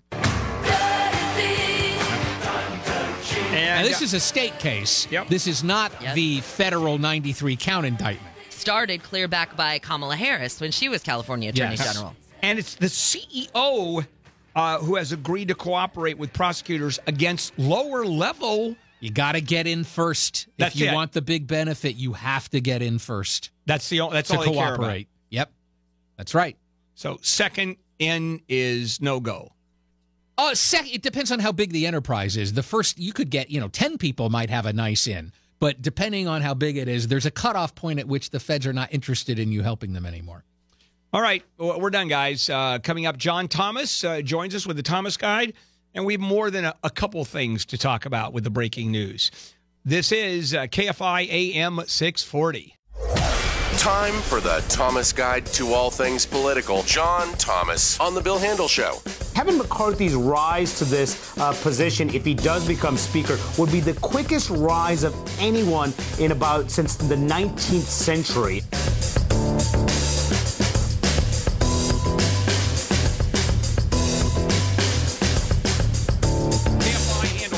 It is time for the Thomas Guide every Friday. And this is John Thomas on social media, the Thomas Guide. And, we got a lot to cover, obviously. And your president, the guy you voted for, John, because you're a Republican. God, he was great this morning, wasn't he? In reference to, you have to do Free Movie Fridays. That's right. Sorry. John, please help us out with Free Movie Fridays. It's Free Movie Friday with Adam Tickets. They're giving you a chance to win free movie tickets, Bill, and you know that I like Adam Tickets because I'm always running late to the movie theater. That's true. So you can text them now. Text the word reporter to Adam1. That's ATOM1 for your chance to win. Standard data and text messaging rates apply. Text now. They pay for me to do this. Yeah, how come I know. It's just, I know. It's just, what's the deal? I get a pass. I got here and there was no coffee in the building, not even a single bean. I know. There is no coffee in the building. What is going on where there is no coffee in the building? For the record, right now, I'm telling management, Legrette, this one's for you. Fire these people. It's true. I know. I was really looking forward to that. But anyway, I digress. All right. Now, Comey comes out with his book. And he rips into the president, but does it in in his way. I mean, it's devastating, but untruthful, It's a forest fire of a presidency. Calling him a mob boss. Yeah, well, not calling him a mob boss. Well, okay, he made the comparison. And then, of course, the president comes back with untruthful slime ball. How do you not love this guy? Well, and that's so presidential. And the RNC launched last night to get out ahead of this book because they hadn't seen a copy. They're trying to discredit him, and they launched a website called Lion Comey. And they go through and they basically document how both Republicans and Democrats over the last year or so have said the guy's got to go, that he had to be fired. Do people pay attention to that? Does the electorate actually pay attention to any of that? No, the electorate doesn't, but lazy reporters do. And so they will start parroting back those talking points. And I think the concern of the Trump White House and the RNC is that Comey was going to have a run of a week or so simply having his frame being driven because it's so salacious and not the other side of the story. And so they're trying to get out in front of it. Here, obviously, look, Comey's disgruntled. He also was probably told by his publisher that you have to come up with some salacious things, otherwise you won't sell any books, you can't earn your signing bonus, and all of that. But if I were Comey and I were trying to insult and take down the president, I don't know if I would have gone with the tan line around the eyes, the petty. I just think the pettiness brings him down a few notches where he could have just called it like he said it, and you're right, and the way he perceived it, because I don't think anybody doesn't believe that he believes everything he said. There's nothing there like Michael Wolff, who manufactured three-quarters of what he said. I don't think Comey manufactured any of that. I don't think so. I think it's just through his lens. Also, what was slightly interesting, at least in the excerpts that I've seen so far, was when he described the briefing of Russia in Trump Tower, and he was shocked that the president, instead of the next question the president had, he thought would have naturally been, what can we do to stop Russia? It was immediately he and President Trump and Sean Spicer were sitting there talking about the optics and the talking points to get out in front of this story. And I think Comey was repulsed by the political nature of it all. But isn't that exactly what happens in any White House? Yes, with the exception of it's usually not the office holder driving that conversation because they're not their own strategist. Trump is it would be in the Obama White House. I guarantee you when David Axelrod would be in those meetings, the first thing that went through his head was, okay, how are we going to handle this narrative? It was not about how are we going to deploy the FBI. But his job was not to govern. His job was to create the narrative, David Axelrod. That's what he was there for. Yes, that's right. He was a political director. Right. And as you said, Donald Trump's his own political director. So which way do you think that Donald Trump leans towards? And that is the narrative? Absolutely. And not the governing part. The governing comes secondary, but I think he understands, and he smartly understands, that if you aren't in control and winning the narrative, you can't govern. You can't get anything done. The narrative, people's perceptions about the narrative and how you frame a story is critical in your ability to govern. Bill, if a story gets away from you, usually when something big is about to break, you've got an hour or two to spin it in the right direction, and if you don't, it slips away from you. And Trump gets that. He's a reality TV star, right? He understands optics and branding. That's largely how he made it through a primary. But anyway, getting back to the Comey thing, I haven't read it yet, but once you get beyond the salacious nature of it, I've heard conflicting reviews. Even Bill Kristol, who's no fan of the president from the Weekly Standard, trashed Comey and the book last night on Twitter, saying this is going to be a one-day story. There's just absolutely nothing. It's all just opinion. There's no meat here. So we'll see. Time will tell. But remember, Comey, as much as he's a disgruntled employee and wants to take down Trump and have the higher ground, he's also now in the business of selling books. Right, of course he is. That. All right, what I want to do is, and we're not going to take a break yet. What quickly I want to do is, oh my God, did I just forget? Yeah. Wow. Okay. Because you didn't have coffee this morning. That's true. There's no coffee in the building at all. It drives me completely nuts. When we come back, we're going to talk about the governor's race because that's heating up a lot. Oh, and then I've heard conflicting reports and analysis that Paul Ryan, either it doesn't really matter that he's leaving because it's going to be a fairly easy transfer probably to Kevin McCartney, or it's a big deal that he is leaving and the Republican Party has some issues here. I can explain that. All right, we'll do that when we come back, and then we're going to go to the governor's race, and then I'm probably going to remember. Actually, I did remember what I was saying. So, Robin, I did remember. So, don't even talk to me this morning, okay? Don't even bother. It's really Robin's fault because there's no coffee. Yeah, that's right. Okay, so it's not just Legret, it's also Bertolucci. All right, and also coming back after the break, your chance to win $1,000, brought to you by Cunning Dental. If you have loose teeth, call Cunning Dental for a free exam. Call 888-640-SMILE. All right, Jennifer Jones-Lee. I'm with you guys on that coffee thing. Somebody said it's going to roll.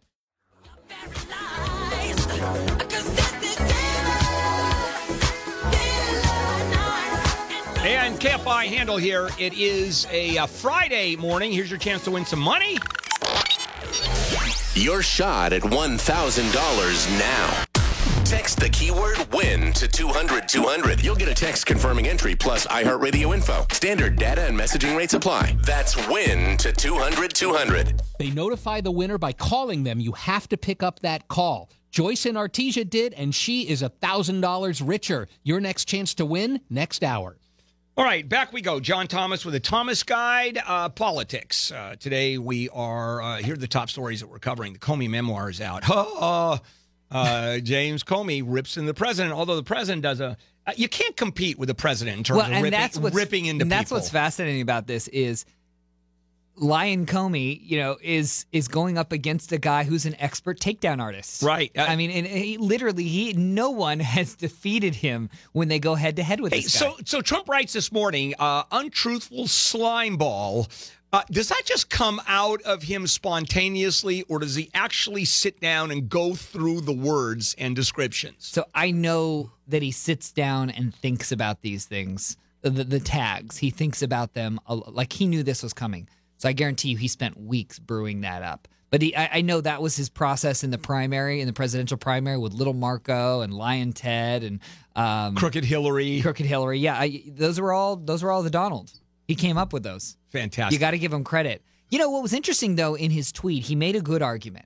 He said, before I fired Comey, everybody on both sides of the aisle were demanding that Comey be fired. And then I finally did it, and now everybody's attacking me. Well, that whole issue with 11 days before the election, and that is Hillary Clinton sort of is guilty. Well, no, not really. We're not going to go forward, but there's sort of still plenty there. Well, and that was crazy. a fascinating admission of the excerpts I've seen in the book. And he said he did it wrong. Which he said the reason he made the announcement was because he thought that Hillary had it in the bag. He thought it wouldn't have. There was no way it could change the outcome of the election. And of course it did. And he didn't. And he said he didn't want her to be an illegitimate president if she did get elected, and then he releases information later on. But bottom line is, you can't think about that, Bill. When you're in that position of law enforcement, it's when you get the information, you make the announcement. Damn the consequences. All right, now let's go forward with the Paul Ryan exiting and Kevin McCartney probably coming in the speakership, which incidentally, after we talked about it, you told me that Kevin McCarthy's people called you. They did reach out. And they said, we heard you on... Bill, you got a big audience out there. I guess, even Bakersfield, all right? All right, so two stories. From you, originally, it's no big deal. It's going to be fairly seamless to the next speaker. To others, I've heard it is a big deal for the Republican Party. Which one? I think what you're going to see, you're already seeing since the announcement. Remember, Ryan said that he was going to finish his term. Right. And he's getting a lot of pushback saying, no, you're not. You're going to resign now and resign your speakership now, because an effective speaker has a couple things in his control. One is the ability to offer favors in the future. But if you're not going to be around to deliver those favors, you can't cut deals. And the other is having a long memory of when somebody screws you, so that you can go, vote against them or dock their funding. And so Ryan doesn't have that leverage. And then the last thing is a good speaker, and Ryan was very good at this, is a great fundraiser. And when you're just not going to have the same drive, you can't make the same argument to donors saying, give us $20 million now because together we're going to fight. So he effectively is a lame duck speaker who has become marginalized in terms of power. And for someone who is a true Republican Party guy, why would he do that? I think he was just wants to finish it on his own. He probably has a couple things, buckets or boxes he wants to check on the way out, and it was just kind of selfish in that sense. But I predict he's going to be pushed out. I'm betting anything that the White House is going to force his hand to be pushed out. It looks like it's Kevin McCarthy, simply because not only is Kevin McCarthy a great fundraiser, he's very well liked by members of the House, but the Freedom Caucus that follows what Donald Trump says, Trump loves Kevin McCarthy. I mean, consults him regularly. They get along very well. If Trump weighs in publicly and says McCarthy's the guy the Freedom Caucus will break, it's game over. And we even saw Steve Scalise, who's the only other name so far being mentioned. He was on Fox News yesterday, and he made it very clear, I would never run against Kevin McCarthy. So if Kevin McCarthy wants it, it's his. Yeah, now that's politician speak. I would never run against Kevin McCarthy. I guarantee you Scalise's staff is still counting votes. Yeah, of course. But I don't think he wants to have a public battle with Kevin McCarthy. And does McCarthy want it? Yes. He wanted it last time. He is lobbying for it right now. Yeah. Oh, absolutely. They've been running a shadow game for weeks. And this has been pretty well documented. Remember, Kevin was supposed to be the speaker last go around. He still wants it. The guy works his rear end off as majority leader. The allure of speaker is really great. All right, let's take a break and we'll come back, and then we're going to talk about the governor's race. And something just happened in the Villaraigosa race. His candidacy. It could put Villaraigosa in a top 2. It could, and I'll explain why. Yeah, here's a hint. Villaraigosa is never, ever going to miss an original Netflix show for the rest of his life. He does a lot of Netflix and chilling. He certainly does. All right, we'll be back and talk about what's going on in the governor's race. This is KFI. Jones Lee, a news break, please. Fired FBI Director James Comey's new book calls President Trump unethical, untethered to the truth, and ego-driven. In response, President Trump is calling Comey a proven leaker and liar and a slimeball. In his book due out next week, Comey compares Trump to notorious mafia boss Sammy the Bull. Comey also claims White House Chief of Staff John Kelly, who was Homeland Security Director at the time, almost resigned in protest when Trump fired Comey. Comey says he told Kelly to stay because Trump needs to be surrounded by people with principles.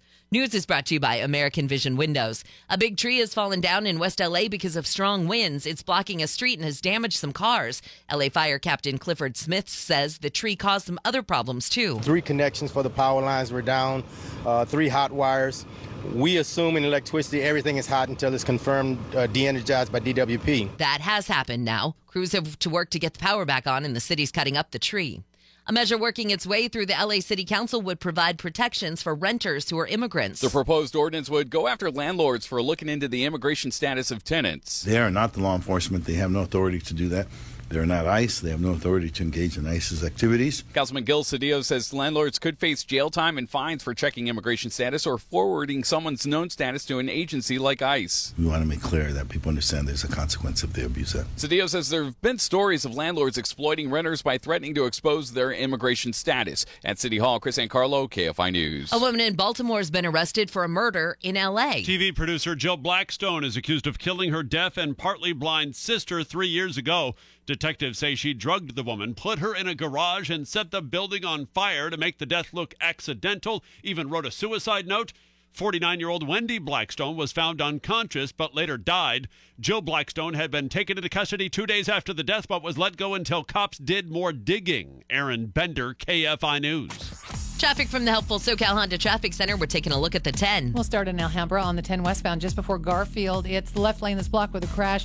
So it's pretty solid for you from Rosemead Boulevard. And West Covina, 10 eastbound of Villa Verde. It's just a broken down car, but it's in the middle traffic lane. So that gets kind of busy right around Holt. Norwalk, 605 South. Some guys have all the fame. Some guys get all the praise. Some guys do nothing but complain. And this is KFI. Bill Handel here on a Friday the 13th. The big story that we're covering this morning is Syria. When is that going to happen? When and if is the president going to unload on Syria? And, of course, the Russian influence is huge. And the Comey memoir is out. and it looks like Donald Trump is going to win the fight. At least the Twitter war. Bill, we didn't talk about golden showers this morning. Yes, and that's the other. The president and I said something about this, and we can say golden showers because that's what the news is doing. And the president, according to what I've read this morning, or according to what James Comey said, was more obsessed with stopping that story as opposed to, and I'm guessing, and this is letting the story go and saying that's how stupid these rumors are. It's even reached that point. I think it's because the president's inclinations is to always push back. And he saw this story that he felt was salacious. And he's saying, this can't stand. Somebody needs to correct the record on this. But I think Comey felt, and there's an argument to be made, that it's not the point of law enforcement. It's not to correct tabloid gossip. The FBI director. So let's go to the governor's race. And Villaraigosa, who is universally hated, and for a reason, because he is universally hated. And well, let's qualify that.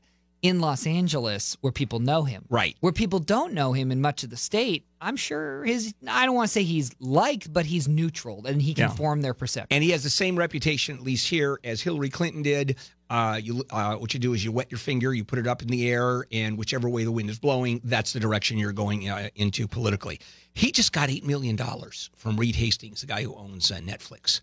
$8 million. Now, how big a deal is that in the governor's race? Well, it could be significant. It's not in itself going to change the game. First of all, it was to a super PAC supporting Villaraigosa because that's over the campaign contribution limits. So technically, Antonio cannot coordinate. Yeah, but give me a break. Well, okay, but legally, once the contribution's been made, that's it. There's no more talking. But let's back up why this is significant.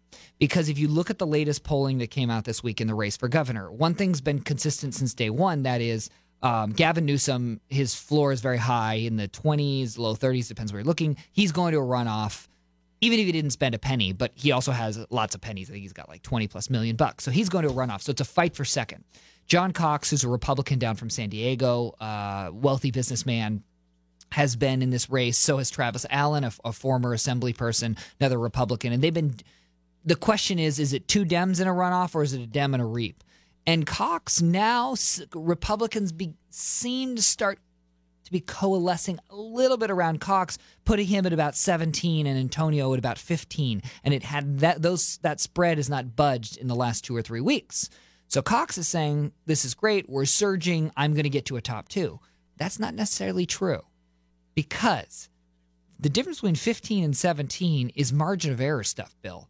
And if the question is, here's where people's analysis is wrong. Travis Allen is at 7. He's another Republican. He's at 7%. Travis Allen does not have a lot of money. However, Travis Allen has purchased all of these things called slate mailers, these slate cards. The costs per unit of these cards, you see them every year. So the Republican Voters Guide, the Public Safety Voter Guide. The cost, because you share it with a bunch of other candidates, the cost per unit is anywhere from 2 to 10 cents per unit. It's very, very low.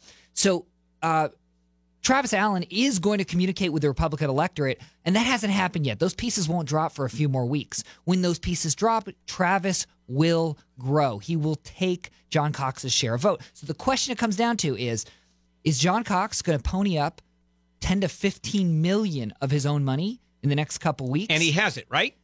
Well, maybe not. I don't know his personal financial situation, but he's not Meg Whitman wealthy.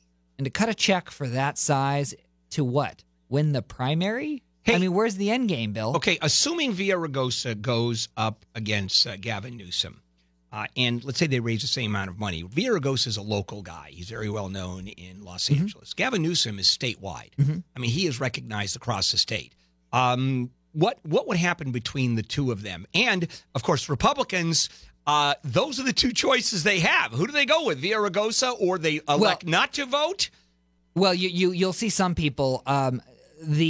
I think the impact of not having a Republican in the top 2, you're probably going to see a couple point difference in turnout in Republicans not showing up. Which, look, in some of these tight assembly and congressional races in Orange County, could in fact make the difference and tilt these seats to Democratic hands. So the Republican Party really does have a vested interest in getting a Republican in the top two. If it's Antonio versus Gavin, and by the way, if Antonio wants to get into a top two, he can, but he's going to need more than 8 million. He's probably going to need 20 to 30. And let's not forget, an independent group, a super PAC, does not get the lowest unit rate. They don't get the candidates rate. They pay commercial, which is about 50% more expensive for the airtime. So that 8 million is really only like 4 million. Remember I said you need 15 to 20 million candidate dollars. So that really means Antonio needs more like 30 million to punch through. Let's assume he does that. He gets into a runoff. It's early to make a prediction, but that's what we do here. So I'm just going to make a prediction. I still think Antonio loses to Gavin Newsom, and that's because the coalition that I think there's going to be a lot of Republicans that just even if they vote, they won't be voting for governor. They won't, or they'll do a write-in. And Antonio needs a surge in Latino turnout to get him across the finish line in November. I think the story we're going to be talking about in November is how weak Latino turnout was because they don't vote in non-presidentials. They don't. And a governor's race is not exciting enough to turn them out. Unless Donald Trump is on the ballot himself, the Latino turnout will probably not be enough to get Antonio across the finish line. Who's more liberal, Villaraigosa or Gavin Newsom? No, although that may be Newsom, no question about it. But that may not. But that's not a fair question because Antonio Villaraigosa could be as liberal as he thinks he needs to be. Yeah, but I don't think if he gets into a runoff, he's going to play the centrist card. That's where he should. That's the space he should occupy. All right. So now, right now, we have a Republican governor who actually is fairly conservative. If you look at, you mean a Democrat governor, yeah. In the world of Democratic governors, now Gavin Newsom becomes governor. Democrats have a supermajority, let's say, in the state legislature. Are we just taxed out of oblivion? Do people just leave California because they can't afford to live here anymore? Yeah, I'm afraid.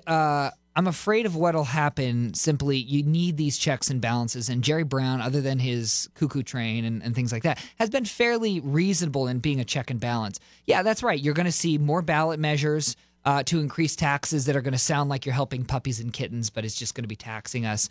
You're going to see more free services handed out. But more devastating is the day that Gavin Newsom gets elected governor, if he does win, he's going to be looking at president.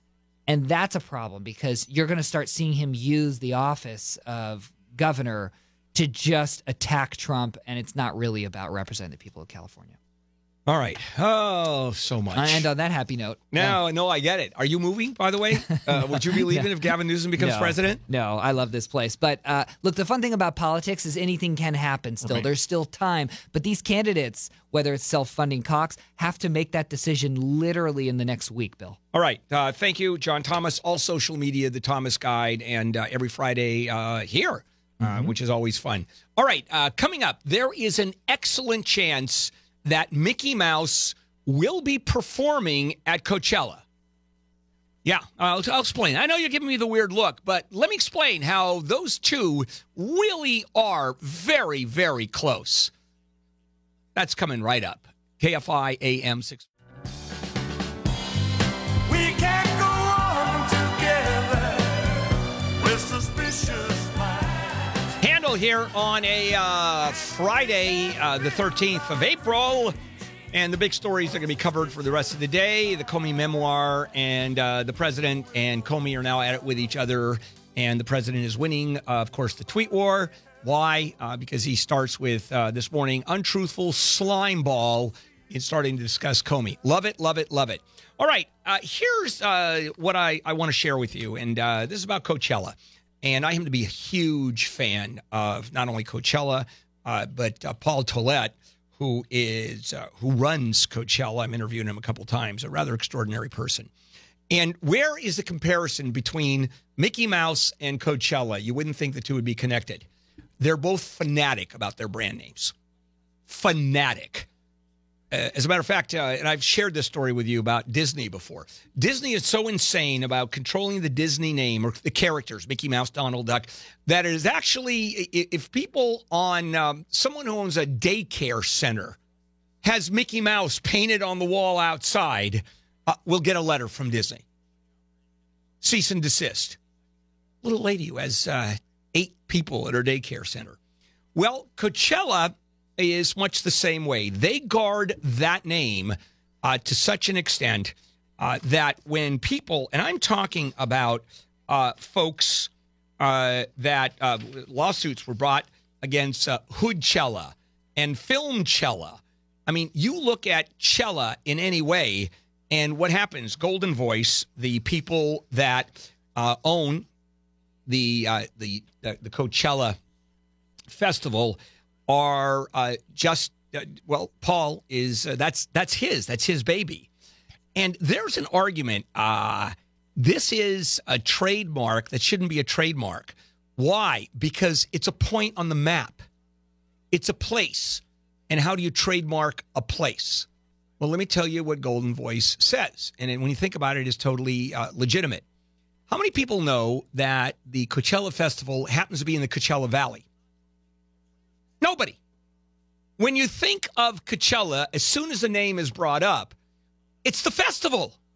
That's it. So they don't think of the area of the country. So the area is secondary. That's how you get a trademark on Coachella. And the same is true of festivals like Lollapalooza.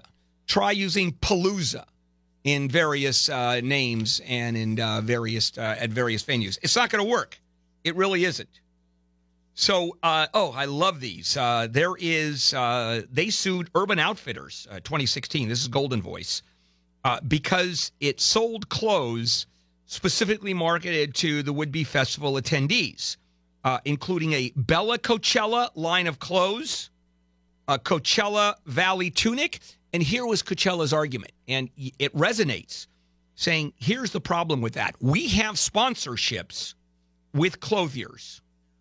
We have direct relationships, and anything that even smacks of us endorsing any competitor to those relationships we have gets in the way of our contractual relations. And that's absolutely correct. Now, here's one that's a little controversial, and that is something called a radius clause. And an Oregon concert promoter is suing the folks at Coachella because of a radius clause. If an artist appears at Coachella, by contract, that artist is prohibited from playing music festivals or themed events inside of a 5-state radius around California from December to May. So there is a Portland, Oregon event called the Sold Out Music Festival, SOUL''D, clever. The Sold Out Music Festival that argues, we lost out on a few crucial bookings because those artists appeared at Coachella, even though we're 1,000 miles away. Well, I think that argument against Coachella I think that resonates. Because how far out can you go? Let me give you the example. I have a contract with KFI where during the course of my contract, I can't go across the street, right? I can't in this market compete. But if, let's say I quit and I go to another market, let's say I go to Portland or I go to Wisconsin, why? I don't know, but still, maybe I decide that I want to eat a lot of moose. And, hey, who the hell cares? But that is an argument because there's no competition there. There is none. And so I think the argument with the Sold Out Music Festival, in fact, is going to fly for sure. And so Coachella, they own it. They own it. As a matter of fact, what's hilarious is that, do you remember Desert Trip with Old Cella? Exactly. Yeah. Now, I think that Golden Voice could sue you for using Old Cella, even though it refers specifically to Desert Trip. So there. Just because of the Cella part of it? Just because of the Cella part. I don't even think. But they don't own Coachella, the name. Coachella is a place. No, they do own Coachella, the name. They trademarked it. They really own know. it because it may be a place, but the place now has become secondary. When you go Coachella, everybody thinks of the festival. As a matter of fact, I don't think an orchestra can even advertise that it has cello players. Oh, that's cello. Okay. Yes. What do you have going today? The latest on James Comey's book and the reaction. When you hear the president's tweet in Russian, translated to Russian, it's even funnier. We'll talk about that. Also, Brian has a good take on the way the National Guard would be deployed and how wily old Jerry Brown is possibly perpetrating an end around on the president that he doesn't even see coming. We'll also talk about men's makeup. More men are wearing makeup. Of course they are. And no. Of course. It's not a thing. Yes. Not a thing.